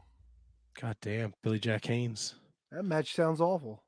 And then you got to see a 6-man tag team Texas death match. Buddy Landell, Robert Gibson, and Tracy Smothers against PG-13 and Tommy Rich. Was Ricky Morton still under contract to WCW at this point? Like, was that the thing? Was he 95? No chance. So then why is Robert Gibson by himself? Like, let's see. That kind of doesn't make sense. I would think that he was still there. All right, so but no, because if Robert Gibson would be, if Ricky Morton would have been in WCW, they did return in the Nitro era, but they came back together. Yeah, but what I'm like, there was definitely one point in Smoky Mountain where they signed Robert Gibson because they couldn't get Ricky Morton yet, but they knew Ricky Morton was coming in. I wonder if that was the same kind of situation here. Dude, I'm telling you, I'm a WCW nut, and if Ricky Morton was there, then okay. So I'm looking in 1995.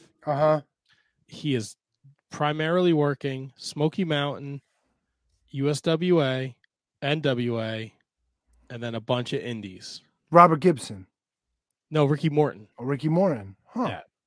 Let me. You want me to look up what Robert Gibson was doing in '95? Well, he was just curious as to why Robert was there and Ricky wasn't. But maybe who knows? Maybe in a personal. According to his Wikipedia, let's see here, 1995. They feuded with the Bodies, right? And then Stan and Tom, Jim, they feuded with the Gangsters in 94, went to the NWA and then won the tag titles 95. During 95, he also teamed briefly with David Jericho. Oh, God. Do you know who Kid David Cash? Jericho is? Kid Cash. Yes. Yeah. Later that year, he reunited with Gibson and they feuded with PG-13. So I guess at some point in 95, he was not teaming with Ricky. Yeah, and that could have been anything. It could have been maybe Ricky was hurt, or maybe they were taking time off, or just, again, Indies and USWA. It's not like they were contracted anywhere. So just this timeline on this cage match, they were tag teaming in January of 1995. Right.